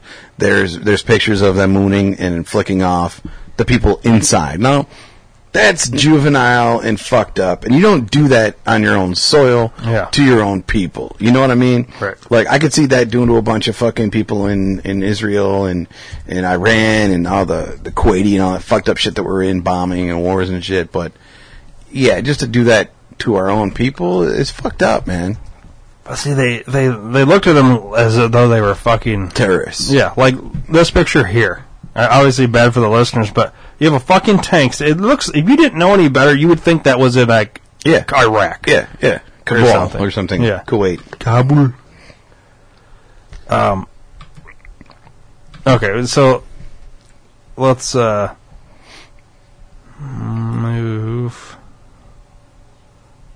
I was trying to see if, like, some of the pictures you were, like, mentioning, I was trying to see if there are any. I saw them in the video, but Yeah. I don't know if they're on YouTube or on Googly Goo. But it was a bad ordeal, man. Like, it all right, so blew up way too fast. Like, it escalated quickly, man. I mean, I know it took 50-some days. 51 days, and it was towards the end, it was, like, super quick, man. So, the chronology of events on February 28th. I'm not sure what day did it start on? Do we know? I heard it. Yeah, a handful of times. Scroll up to the very top. It must have been on the 20. Well, that wasn't the way. That was the actual rating, though. Yeah, February 20th was day one. Yep, April 19th was the last day. All right, so I'm going to go back down to that, read the chronology of events from that day. So at 5 in the morning, 76 agents assemble at Fort Hood for the drive to the staging area at the Belmead Civic Center. According to a later Treasury Department review, the agents drove in an 80-vehicle convoy that stretched for a mile with a cattle trailer at either end. Okay, 9:45 a.m., ATF agents move in on the compound. A gun battle begins. 9:48, Branch Davidian Wayne Martin, a Waco attorney, calls 911. At 11:30, ceasefire is reached. So about 2 hours of gunfire, dude. Can you imagine that? At 1600, which would be what? 4 o'clock. 4 o'clock. The first message from Koresh is relayed over KRLD radio in Dallas. This is part of the negotiations. Mm-hmm. At 4:55, Michael Schroeder is shot dead returning to the compound. Why? At, 7? 5 minutes later? No, 5 o'clock. 5, sorry. 1700. Yeah, 5 o'clock. Just subtract 12, bro. Yeah. ATF spokesman Ted Royster says gunfire has continued sporadically throughout the afternoon. It's 7:30 p.m. I'll give you the times. Now we're at 7:30. David Koresh is interviewed by CNN. The FBI instructs CNN not to conduct further interviews. 8:15 p.m. ATF spokesperson Sharon Wheeler says negotiations continue with Branch Davidians and gunfire has ended. 10 o'clock p.m. By now, 4 children have exited. 2 Sotheby children, 2 Fagan children. These are the last names of people that were in there. 10:05. Koresh talks for about 20 minutes on KRLD, describing his beliefs and saying he is the most seriously wounded of the Branch Davidians. So he got wounded that day. Yeah, he got shot, I think, twice that first day. Yeah, which is crazy. I mean, okay, so we'll kind of skip over that, unless you want to talk about. I mean, we kind of talked about. So they did all these tactics to try and get him out. This is where the whole negotiating, the running over the car, the fucking mind fucks that they were doing with the music and all this shit. All right, let's go to the chronology of events on the final day, April 19th, 5:50 a.m. Agents call Branch Davidian compound to warn they are going to begin tank activity and advise residents to take cover. Agents said the Branch Davidian who answered the phone did not reply, but instead threw the phone and phone line out of the front door. Yeah, and not only that, but I believe they had an inside man also, and he somehow found out that they were warned ahead of time that they were going to siege them that day. Like, they knew. So that's why they called to let them know, hey, now, because basically the jig was up. They were going to go under a surprise. The element of surprise was gone, so that's why that early in the morning they called them. Somebody within the Branch Davidian. Yeah, he was an FBI informant. He was out. Yep. Yeah, and had heard, like, because they were staging or something ready for, and then there was, it was, somebody told them inside that, hey, they're coming for you today. Yep. Today's the day. They knew. Yep. So 5 minutes later, at 5:55, FBI hostage rescue team deploys 2 armored CEVs to the buildings. CEV-1 goes to the left of the building, CEV-2 to the right. 6 a.m. FBI surveillance tapes from devices planted in the wall of the building record a man inside the compound saying, "Everybody wake up, let's start to pray." Then, quote, "Pablo, have you poured it yet?" "Huh? Have you poured it yet?" "In the hallway. Things are poured, right?" CEV-1 receives orders to spray 2 bottles of tear gas into left corner of building. Alright, so the audio of that, they play it in all these documentary things that we've watched. Mm-hmm. It's unclear, and this is interesting they call too. It the fuel at one point. They had like attached recording devices at different places on the outside of the house near windows and shit to try and hear inside what's going on. How'd they get close enough to do that? And the Branch Davidians inside not knowing it. I believe that was all part of the first day when there was a lot of fire and whatnot. They did it during that time. Under the cover of fire, they just planted all these devices. I could be wrong. Yeah. It could be at other points, but from what I've seen, I believe that's when they did it. This was a big complex, too. Yeah, it was huge. It's fucking gigantic. I mean, it's gone now. Yeah. Burned to the fucking ground, but that's one thing I wanted to do when I was in Texas that I never made. I talked about to my brother, and I was like, we should go to Waco and see where it was. But it was like 2 hours away, and it was nothing. It wasn't even on the way to where we wanted to go, and so some point I want to go down there and see it. Yeah, not that there's anything left. Yeah, just to see it. Yeah, I mean, just like I went to when JFK was shot, everything's still there, but his car's gone, his body's not there anymore. Right, but yeah. The 4th gunman's still there, though. Yeah. All right, 6:04 a.m. Armored vehicle with ram and delivery device to pump tear gas into building with pressurized air rips into front wall just left of front door, leaving a hole 8 feet high and 10 feet wide. Agents claim the holes not only allowed insertion of the gas, but also provided a means of escape. Agents seized shots from inside the compound directed at CEVs. Well, yeah, if you were inside and there's fucking tank, I would start shooting at it, too. Which is kind of a stupid thing. Like, what's a bullet going to do at a tank? Yeah, not but a damn still. Thing. I mean, so there is a lot of question. Going back a second before we go to 6:10 a.m. That whole, have you poured it yet? In the hallway, things are poured, right? All that nonsense. The FBI says that's them. That's the people inside the Branch Davidians pouring gasoline, fuel, in all these places, with the intentions to light their compound on fire. Mm-hmm. The FBI says, their whole goal wasn't to explode this thing or set it on fire. Mm-hmm. Their whole goal was to put tear gas into this place, which would force them out. Correct. Now, what's interesting is the Branch Davidians had gas masks. A lot of them did. Mm-hmm. Not all of them, but they had gas masks inside. Why would you have gas masks inside? When they were preparing for this ultimate war, they assumed there was going to be tear gas, cyanide, or some type of poison gas. So they geared up, and they had gas masks. They had foods and rations. They were like doomsday preppers, dude. Yeah. Like they had all that stuff. Yeah. Because they believed that's what was going to happen. It is pretty According crazy. to the Bible passages he was reading, in his sermons and preaches that he gave, he said end of days was coming, it was near, and we need to be ready for when this happens. They were ready for an all-out war. Yeah. Which is crazy. I mean, I guess put yourself in the FBI's shoes. You don't know what's in there, all they have. You have to assume the worst. You can allegedly you can kind of guesstimate what all he bought from all the different gun shows and stuff that he went at. And they can trace all his credit card transactions and shit like that, things that he searched at on the worldwide bulletin board systems back in the day, because the internet wasn't really quite as huge then. They had bulletin board systems, so they could still track shit like that. Yeah. So now at 6:10 a.m., FBI surveillance tapes record, "Don't pour it all out. We might need some later," and "Throw the tear gas back out." FBI negotiator Byron Sage is recorded saying, "It's time for people to come out." Surveillance tapes record a man saying, "What?" and then, "No way." Okay, now what are your thoughts? Do you believe the tapes are actually the Davidians pouring fuel, or do you believe it's the FBI agents? What do you think? Your own personal opinion. The Have you ever thought videos about don't that? show anybody up there pouring. Mm-hmm. The videos only show the tanks ramming the building. So I don't know how but here's the thing. They use the tanks to throw the tear gas in, right? Shoot the tear gas in, yeah. They were using the nozzle of the tank that would shoot the grenades and missiles and to shit. get the tear gas in. Mm-hmm. But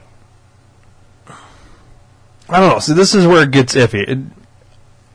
I don't like to think that the Branch Davidians would set their own compound on fire, knowing ultimately you're committing suicide. But then again, David Koresh was just crazy enough. He had them under his control enough that they were completely in agreement with whatever he said we were going to do next. Now, the other thing is, because you have the whole machismo part of the FBI, it does not help the case for me to believe that they wouldn't go as far as some of these are tear gas, some of these are just fuel based things. So once they drop, it starts to spread fuel. Well, and then it wouldn't be hard to ignite something like that either. You know what I mean? So, see, I'm torn. Like, some of me believes that it's the FBI, and some of me believes it's the Davidians. I don't really know. I'm not sure. The jury's still out in my eyes. It makes it, and that's the thing. If the part of the FBI wasn't, if they hadn't used so much excessive force on other shit, but because they did that, you can't put it past them to do this, even though they can deny it. But you've done all this other shit, so logic would tell me you're probably behind that too. But at the same time, it's not completely unreasonable for the Davidians to set themselves on fire. Right. And the only reason why I also attribute to the FBI putting the fuel down is where they strategically put the holes in the building for where the wind was blowing, the miles per hour, which we kind of talked about off the air, and we'll get to more later, but we're kind of at that point now too. But yeah, they strategically put it in the United States Fire Marshal Inspector, like the top fire marshal guy for the whole entire United States, investigator said they call that a potbelly stove burning environment when they do controlled fire testing and put stuff out. Yeah. They purposely do that to show them what would happen if these places. So it was intended with the way that they say it's for the escape. They wanted as many escape routes as possible, a bigger opening for them to run out from the tear gas. Well, that's a lie, though. I think it could be very much a lie. I think that's a lie because ultimately, so the FBI says it. And this is what kind of implicates that the FBI was behind the fire portion of it too, because the holes that they put where they put, if you have wind blowing in a certain direction through that hole, but there's a fire there, it's going to blow that fire further into the place. And then with the hole on the other side, it's basically a tunnel effect, which it causes everything to just ignite. And then the whole thing would be like that. You wouldn't do that. I mean, unless they're complete morons. And you can't tell me they didn't take into consideration the wind that day. Because the wind was moving at 20, 30 miles an hour 45 in miles the direction, so it would have gone just that way. If you would have done it the other direction, the wind moving, say if it's going east to west, and you go north-south with your holes to give escape routes, you wouldn't have had as big of an issue. Right. But you did it in east to west, or whatever it was. You did it in the way so the wind was blowing where the fire was started and then moved it moved it throughout the house. You know what I mean? Yeah. It also kind of makes it suspicious. Right. And then there was two in I think it was either the committee or the commission when they were doing the investigations and deliberating and all that.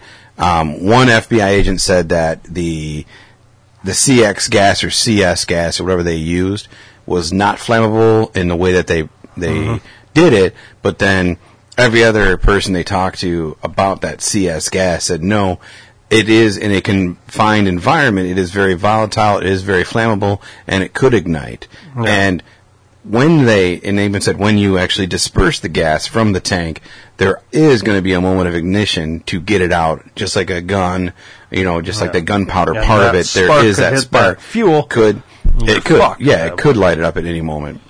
And there are videotapes that show gunfire from the back of the tank at the moment of the gas being, set off. That, like any other gun movie where they have gas on the ground and they shoot it with their gun and it ignites. Yeah. It could be that. I don't know if that actually works or not, but that could be part of it as well. They could be shooting at it. You know what I mean? They could be shooting at it to ignite it, to let it go. And I think in my own personal opinion, I truly think, if I'm going with that route, that the FBI had every intention of burning the place down with the hopes of them getting out quick enough. Or they're going to kill them all. Like, I think they... Well, that's a good segue. Okay. 6:12 a.m. FBI surveillance tapes record Branch Davidian saying they're going to kill us and they don't want to kill us. 6:31 a.m. The entire building is gassed. 6:47 a.m. FBI fires plastic, non-incendiary tear gas rounds through windows.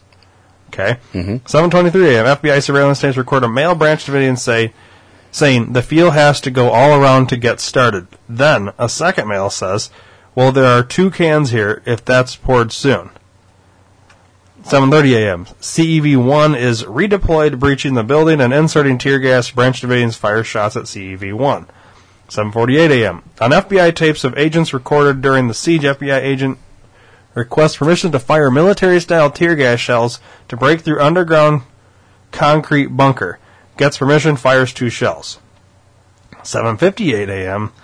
CEV-2 with battering ram rips hole into second floor of compound, and then minutes later, another hole is punched into the backside of one of the buildings of the compound. The vehicles then withdraw. 8:08 a.m. 3 pyrotechnic military tear gas rounds are shot at the concrete construction pit, not the concrete bunker, away and downward from the main quarters, trying to penetrate the structure, but they bounce off. Agent in CEV reports that 1 shell bounced off bunker, did not penetrate.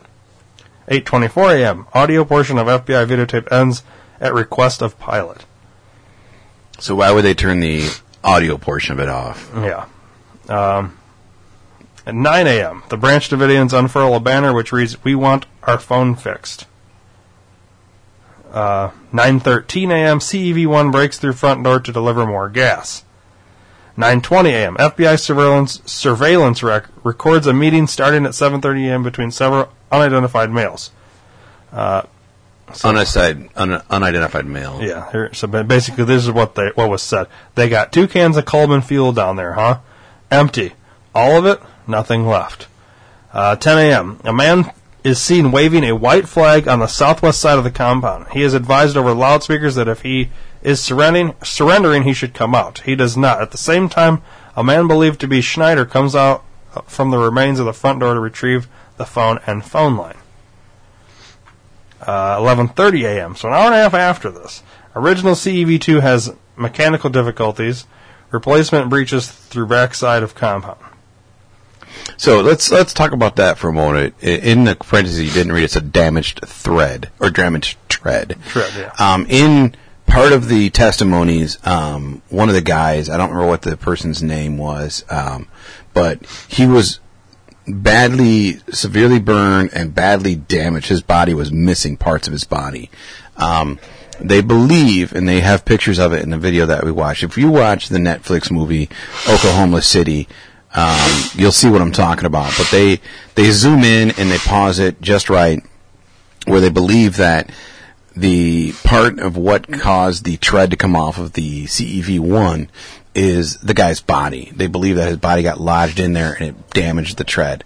Now, I don't know enough about military-grade vehicles, but I can't believe that a body would disengage the entire tread, like break the tread like that. Like, how shitty the tread does this shit get made Well, in that's crazy, Japan? though, too. Yeah, but it's crazy to think that they ran, and they're saying, they even have testimony from many FBI and ATF guys saying, no people were killed, and nobody was injured when we rammed our buildings in. We used infrared, we knew nobody was in those buildings, in those rooms when we blew holes in them and ran through them. That's total bullshit, because there were lots of bodies and they blood didn't everywhere. know how many people were still in there. Yeah, they had no idea. Because after everything, well, we're jumping way ahead now. Yeah. After everything was burnt down, everything they could go in there, they didn't realize just how many people were actually still left in there. And there had been a handful of people that were released, too. Mm-hmm. So that, you know. And now we're saying that we were released. No, they weren't held hostage. Yeah. They weren't, they weren't at Given up gunpoint. voluntarily. They stayed voluntarily with David. Mhm. They didn't, and some of the ones that did leave, they did leave under their own free will. Yeah. Everyone could have left at any moment. They chose to stay. Right. So I want to get that Yeah. on the record. All right, so between 11:17 and 12:04, according to the... Go ahead. I was going to say, according to the official story. Yeah, according to the government, a series of remarks such as, "I want a fire," "keep that fire going," and "do you think I could light this soon," indicate that the Branch Davidians have started setting fire to the complex around 11:30. Surviving Branch Davidians testify that Coleman fuel had been poured, and fire experts in Danforth's report agree without question that people inside the complex had started multiple accelerated fires. Okay, so they're basically saying, FBI says, the government says, the Branch Davidians set their own fires. Surviving Branch Davidians testified that they had poured Coleman fuel and started it too. Bunch of fires all throughout the compound. It's interesting that you have both sides in agreement there. So is there a question, or are they being pushed to tell a narrative? We don't know. We don't know. Because are those surviving Branch Davidians undercover agents that were in there that infiltrated the system? You know what I mean? You never know. Right. 11:43 a.m. Another gas insertion takes place, with the armored vehicle moving well into the building on the right rear side to reach the concrete interior room, where the FBI believe Branch Davidians are trying to avoid the gas. 11:45 a.m. Wall on right rear collapses. 12:03 p.m. Armored vehicle turret knocks away first floor corner on right side. 12:07 first visible flames appear in two spots in the front of the building. First on the left of the front door on the second floor. A wisp of smoke, then a small flicker of flame. Then a short time later on the far right side of the front of the building, and at a third spot on the back side. An FBI agent reported seeing a Branch Davidian member igniting a fire in the front door area. 12:09 a.m. or p.m. Ruth Riddle exits with computer disk in her jacket containing Koresh's manuscript on the Seven Seals. That's what I was talking about earlier, the seven something or other, Yeah. the Seven Seals. Yeah. Third fire detected on the first floor. 12:10 p.m. Flames spread quickly through entire building. Fanned by high winds, the building burns very quickly. 12:12 emergency call placed for Waco Fire Department. 2 Waco Fire Department trucks are dispatched. Shortly after, Belmead Fire Department dispatches 2 trucks. 12:22 Waco fire trucks arrive at checkpoint, where they are halted. Belmead follows shortly after. That's another fucked up thing, too. The cops talk about why they didn't let the firemen get to the house. They're claiming because they didn't know how many people were there still armed. They didn't want them to be gunned down, is what they're claiming. So they let it burn. Which is, in a situation like this, part of me kind of understands it, but the other part of me, do you really believe, I guess you don't know, but I have a hard time believing that if there's a fire and the fire department showed up to put it out, do you think they would shoot them? I wouldn't think so, because the firemen are not going to be armed. You know what I mean? Like, I don't believe they're going to fire at the guys. I think if the cops are there, they're going to fire at the cops. But I don't think they would fire at the firemen. Right. I don't personally think. Now, do you think they were assessing the audio that they were hearing of the Branch Davidians saying, let's start this fire? As if they're starting the fire, and then they send in people to put out the fire, would they then shoot them because they don't want the fire put out? Maybe. I guess in that thing, you have to make the best decision you can at the time. Mm-hmm. I don't know, it's just weird. All right. Now, where were we? 1225? Yeah. There is a large explosion on the left side of the compound. One object hurtles into the air, bounces off the top of the white bus, and lands on the grass. Why don't they say what that is? I'm curious what that is now. Just an object. I don't know, probably a piece of metal. Probably a body. It's a body. I think it was a refrigerator. Oh. I don't know. 12:30, part of the roof collapses. Around this time, there are several further explosions, and witnesses report the sound of gunfire, attributed by the FBI to live ammunition cooking off through the building because of fire. I kind of buy that. I don't think at that point you're really fucking shooting at anybody. It's probably fires reached ammunition, and it's like fireworks. Yeah. Mm-hmm. You know. 12:43, according to fire department logs, fire trucks arrive at compound. So they originally got to the checkpoint at 12:22. Basically, 20 minutes later, they arrive at the compound. 12:55, the fire begins to burn out. That's how quick this thing went under. The entire compound is leveled at 12:55. So what time did it start? That's what I was going back up. 12:07. So the first flames appear in two spots at 12:07. So not even 48. It's 48 minutes. Yeah, that's how quick this place went. And it was a huge fucking building, dude. It was a compound. It was like a prison. It was as big as a prison, dude. At what time, Dave? 12:55. No, the 15. Oh, 3:45 p.m. Law enforcement sources say David Koresh is dead. Now, 76 people died in that thing. They didn't, see, in the thing we played before this, that one guy came out during the fire. He escaped or whatever, and he's still alive today. But most everybody that was in there was dead. Yeah.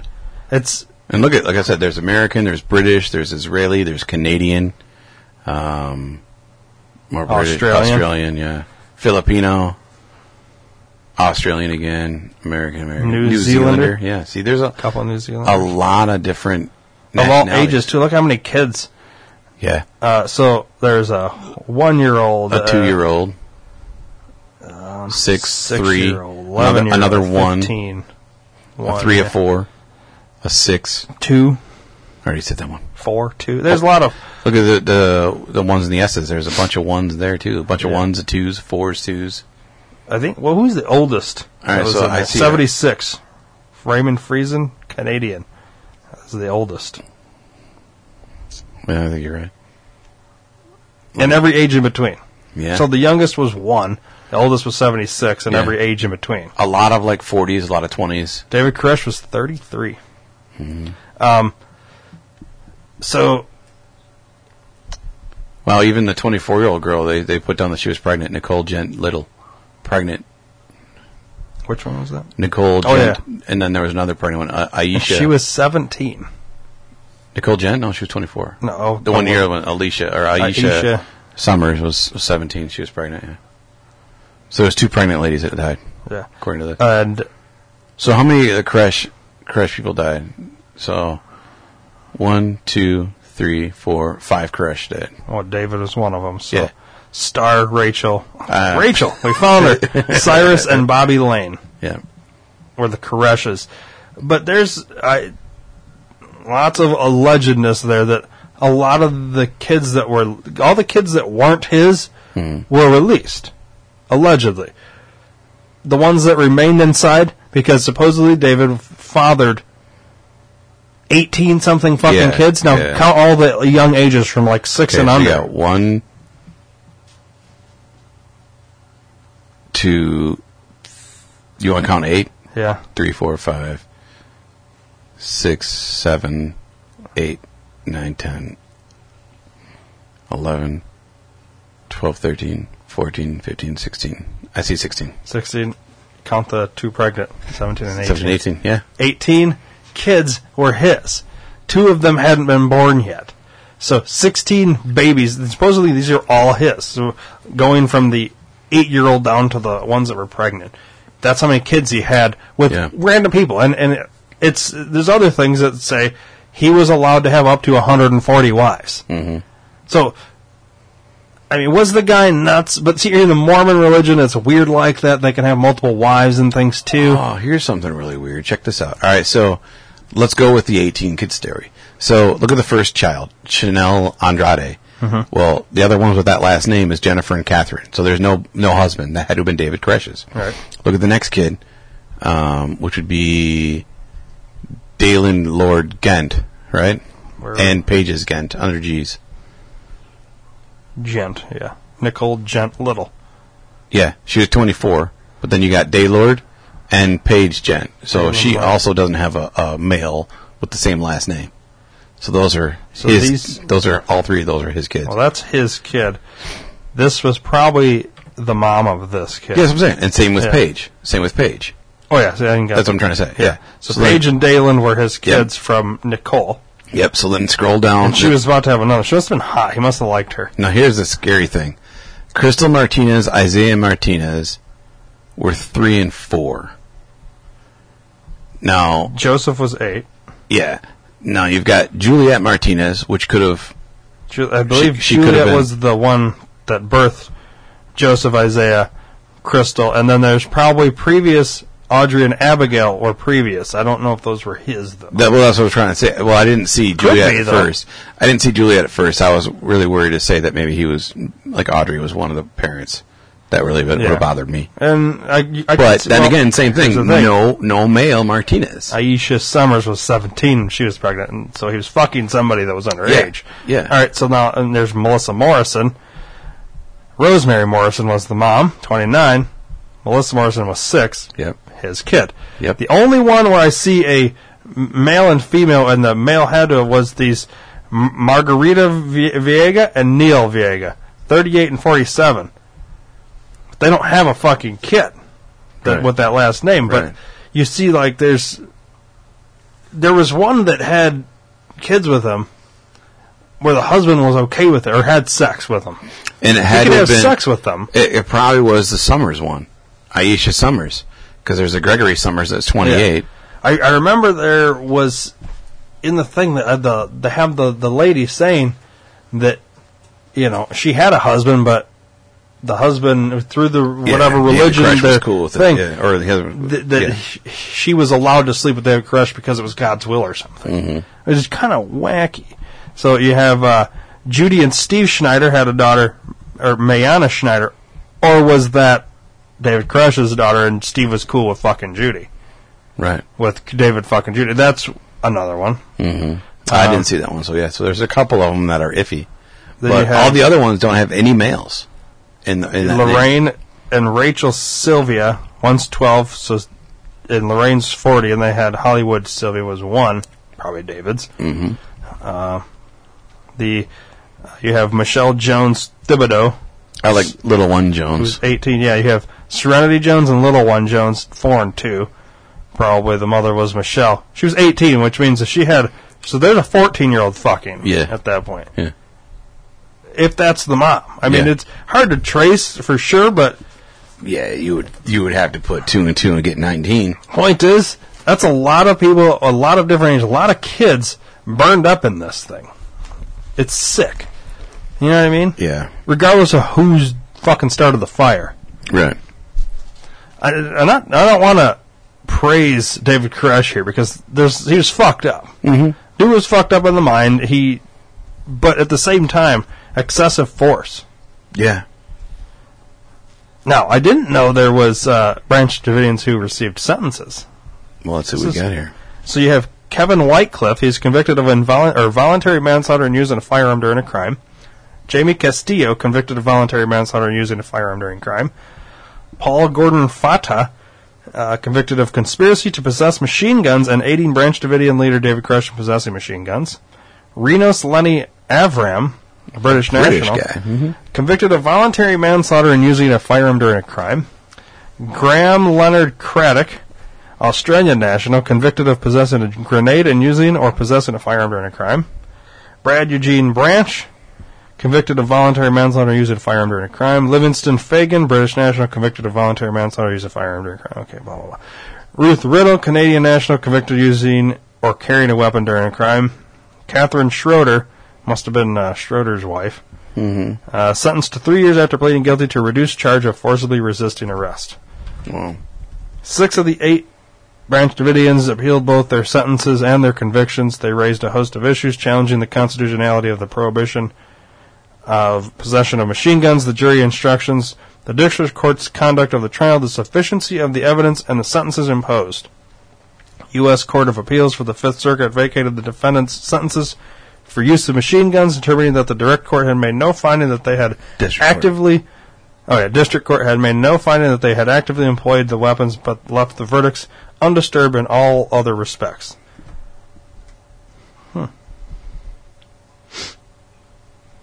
There were civil suits. Let's see here. It's crazy. That was one thing. The dude in that video that he played at the beginning, after the fire had been done and the smoke and everything kind of like was enough where you could like go into that area and walk around, the fucking first guy that went in, he said he couldn't step anywhere where there wasn't bones. Yeah. Like he was stepping on bones. He couldn't step anywhere that there was no floor. It was just bones. Without touching a bone. Yeah. That's crazy, but that's how many fucking people were in there. They had no idea the amount of people that were in there. Mm-hmm. Sickening. Why would you fucking try and gas them out? And I understand, you're there for 51 days. So all we're going on 2 months now. Mm-hmm. Full 2 months of this. I don't know. Near 3 months. You're at a stalemate the whole time. And I'm sure, like, the public's crying out for an end. The guys want, the cops want an end. The mayor, the president, everybody wants an end to this shit.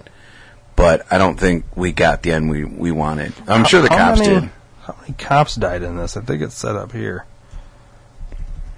Or ATF agents or whatever. I think it's set at the top of this. 76 Branch Davidians died and 9 survived the fire on April 19th. 5 others had been killed in the initial ATF raid and their bodies were buried on the grounds. 1 had been killed by the ATF after the raid and 35 had left during the FBI standoff. How many ATF people died, though? Or did nobody die? Yeah, no, I know they got shot. I'm pretty... Well, yeah, because voluntary manslaughter, so cops died. Yeah. Otherwise, they wouldn't have arrested for it.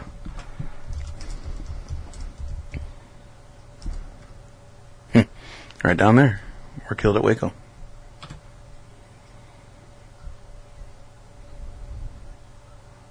Four agents. No, that's how many honored. Oh. Click on the Waco siege in Wikipedia. It's got to say it in there. That's or is that where we were just at? Oh. But it didn't fucking say. Unless it's further down. Because, yeah, they were convicted of involuntary manslaughter, so they can't have that many people convicted if only 4 people died. They might have just been trying to throw fucking bullshit charges and they didn't have a right attorneys. 9 people can't be convicted of killing 1 person. Why? Because I said so. Conspiracy. I said so. Government agencies. Alright, so there's the raid. 75 ATF agents and FBI. 3 helicopters, 10 National Guard. Hundreds of federal agents were there. Hundreds of federal agents, military vehicles. 9 to 10 infantry fighting vehicles. Jesus Christ. They literally had a fucking army there. Mm-hmm. It doesn't say how many died, though. No. Why is this so fucking hard to find?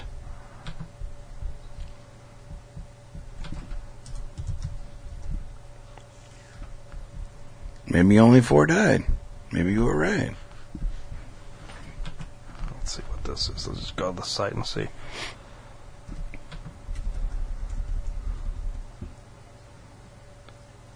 Six Davidian members also died in the raid. 80 more second members. Okay.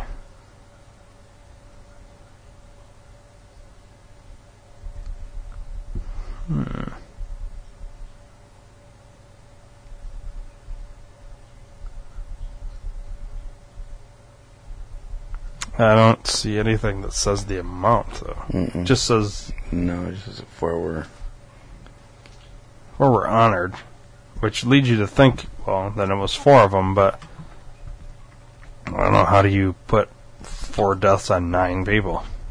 Yeah, I don't know about that.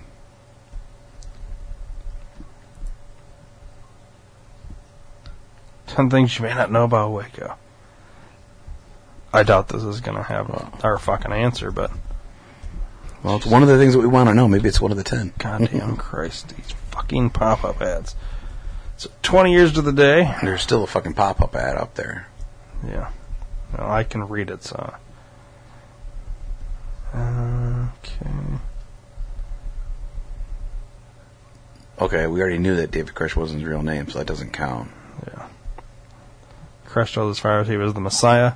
See, that's where I got that, but he may not have believed it himself. So that's where I got that whole second coming of Christ thing. The Davidians thought the devil rules the world. I still believe that. Yeah, I think that's true. The FBI slipped listening bugs into milk cartons they sent into the compound. We knew that. Mm-hmm. Well, I didn't know it was milk, but yeah, I knew they... Well, they put them under the... That's pretty good idea, I mean... keep this... okay.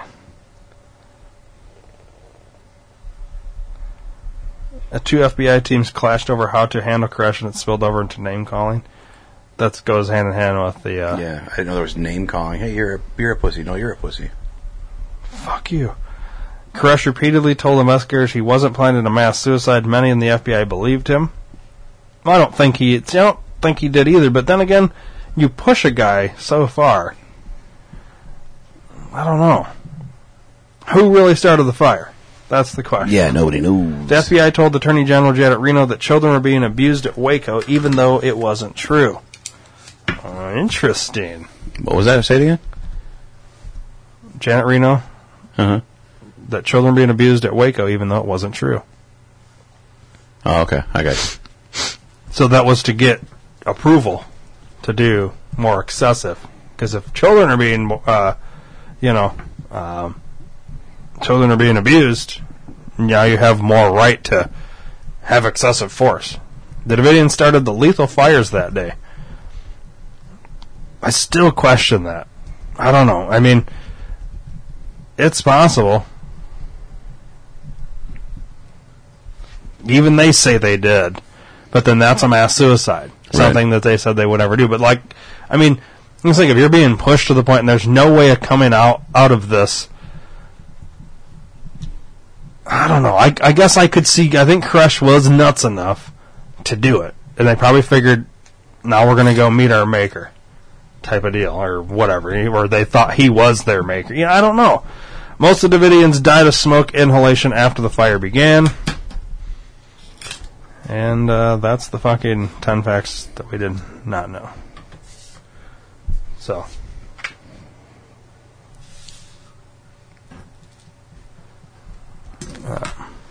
I just...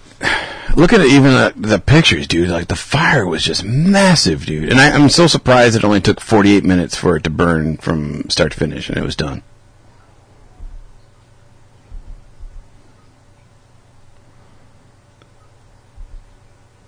What the fuck did I say? The Waco Siege Skull and Bones 322 Saturn numbers ritual? The fuck does that mean? That's some... I've never heard of a Saturn numbers ritual. Skull and Bones is a secret society that Bush was in. Both Bushes. Father and Junior. Yes. I don't know, dude. It's pretty bad, I think, once again, that you have excessive force. I think But how can you argue with 51 days? Does a standoff need to go that long? But then again... No, it shouldn't. They weren't going to just walk away from this whole thing. The FBI wasn't just going to turn around and say, okay, you win, we're done. We're out. See you, brother. Have a good day. But at the same time, were they really doing anything wrong? No. Okay, so he's a gun collector, or he's interested in guns. He's obtaining us. He's selling. Yeah, they can put you on a list, but why? You know what I mean? This is just more of the government flexing their muscle, saying, hey, we don't like what you're doing. You're not abiding by our rules, and if you don't come out and talk to us, we're going to kill you. Basically.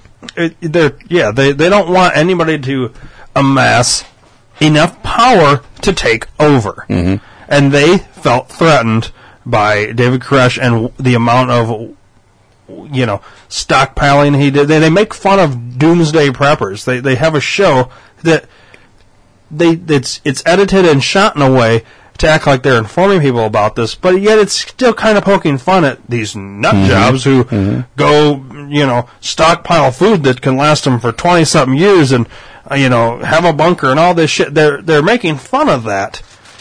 They don't want you to think that you need to. They don't want you to have this vision of the government as being something that is negative towards us. Yeah. The government's supposed to be for us and good for us, but yeah. It's not. Well, they want everybody to rely on the government, not be on their own, which is why you go after somebody at Ruby Ridge. They want to be on their own. They don't want anything to do with you. You can't go off the grid without getting killed. How dare you? We'll set you up and fuck you over. It's stupid. I think the fact that they approached them in the way they did, with a fucking, like it's a goddamn army war zone. Yeah. Excessive force. It's unnecessary, and he wasn't doing anything wrong. Look at that shot with all the fucking tanks right there, dude. Yeah. Second one down, yeah. Crazy. Look at that, dude. Oh, and that's the other thing, seeing that flag, it reminds me, I think it's fucked up. They had the Davidians' flag raised. When the compound fell, they took his flag down and put the ATF flag up the flagpole. I think that was wrong on so many different levels. Yeah, it's basically, we defeated our enemy. It's what you do in Iraq when you knock down Saddam Hussein's statue, right, and you put up a fucking statue of Bush or whatever. You know what I mean? Like, I don't know. It shouldn't have been a thing like that. You know what I mean? And the fucked up thing is, like, before I watched the Oklahoma City thing, I had no idea that Timothy McVeigh was there.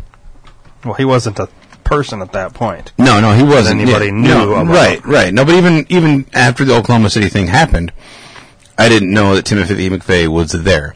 There's shots of him selling bumper stickers there that were very anti-government, very white supremacy, very Aryan Nation. There aren't any pictures there of him, but yeah, I'm just. But yeah, look at that. Scroll up. I know it's a sick picture. Scroll up a little bit. Yeah, on the far left there, the picture of that kid. That's what the CS gas does to you. Look at that. The kid's body is like just turned to a backwards C. Yeah, it's fucked up, dude. I don't know. I don't think. I'm glad it's never happened again that I know of. How big that compound was. Is that a pool? It's like a city, dude. Well, not quite a city, but it's like a giant farm.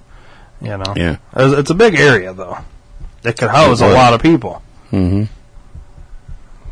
don't know.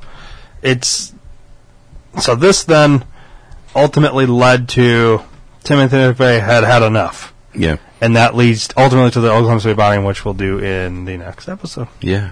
So I think that'll wrap the Waco thing up, unless you have anything else you want to talk about. I don't think there's anything else that I didn't mention. It's fucked up, man. The whole thing was fucked up. Yeah. Should have never went down the way it did. It's weird. Still don't know who Rachel Weaver is. But, yeah. So next episode, Oklahoma City bombing. Yeah, and then we're going to do, like, puppies and unicorns. Do a nice one. Or something. Yeah. See ya.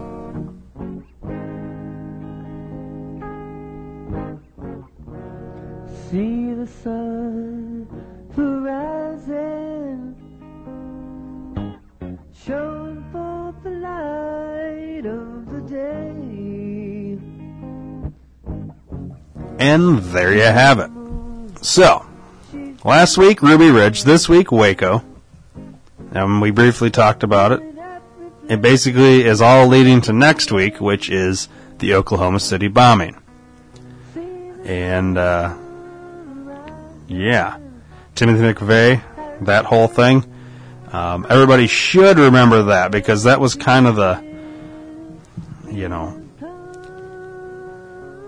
first major attack since, like, Pearl Harbor. But his first, like, kind of terroristic type bombing in the United States before 9/11. I know 9/11's like the, if you're having a Mount Rushmore of attacks on the United States, you'd have 9/11, you'd have probably the Oklahoma City bombing, you'd have Pearl Harbor, and I don't know, maybe one of these others. But anyways, so sorry, still trying to get over this stupid sinus infection. Anyways, any questions, concerns, comments, ideas for future podcasts? ThinkTankPod@gmail.com. Just email it to me and say, hey, check this link out, or go to YouTube and look up this, or you should really Google such and such, and we'll look into it. And next thing you know, you'll be hearing us talk about it. It's really that easy. And this is how you let us know what you, as the amazing listener that you are, want to hear. So we appreciate all your interactions via the email. Also, you can interact on Twitter, if you do Twitter, at the Think Tank Pod. Very simple. Once again, do your shopping online. Go to the airyman.com, sponsor tab, Amazon banner. Buy whatever you're going to buy. Amazon kicks us back a small percentage. And we thank you for that. Also, Phoenix Beard Oils. Check it out. Buy whatever you're going to buy. Enter the promo code D2R. Get 10% off your entire order and a free sample. That will do it this week. Next week, Oklahoma City bombing. The past 2 weeks have all led up to next week. And it's the big finale. So, we'll see you then. Give ear, O shepherd of Israel,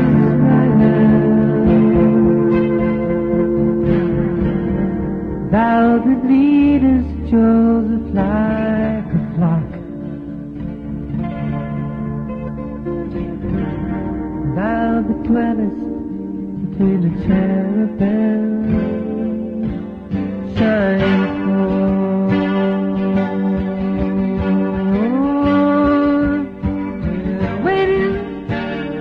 Waiting on you, Lord.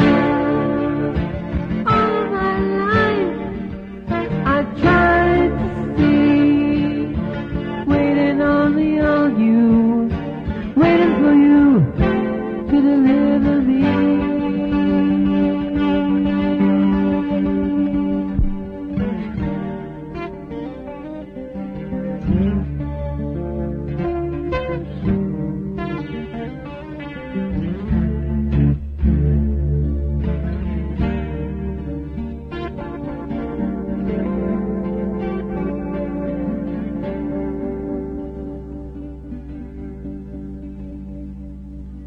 Give ear,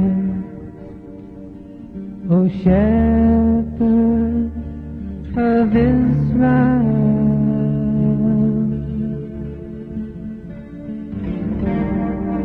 thou that leadest Joseph like a flock,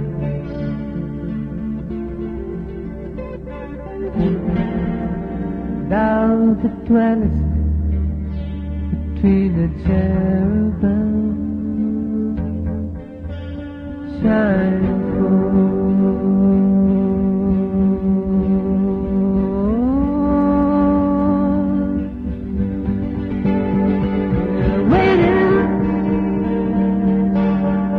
Waiting on you, Lord.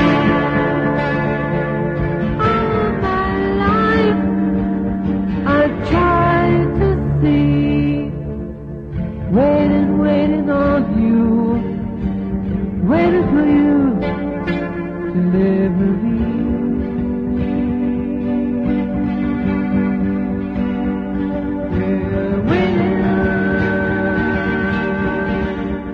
You've been listening to the D2R Podcast Network, brought to you by Dream to Reality Entertainment.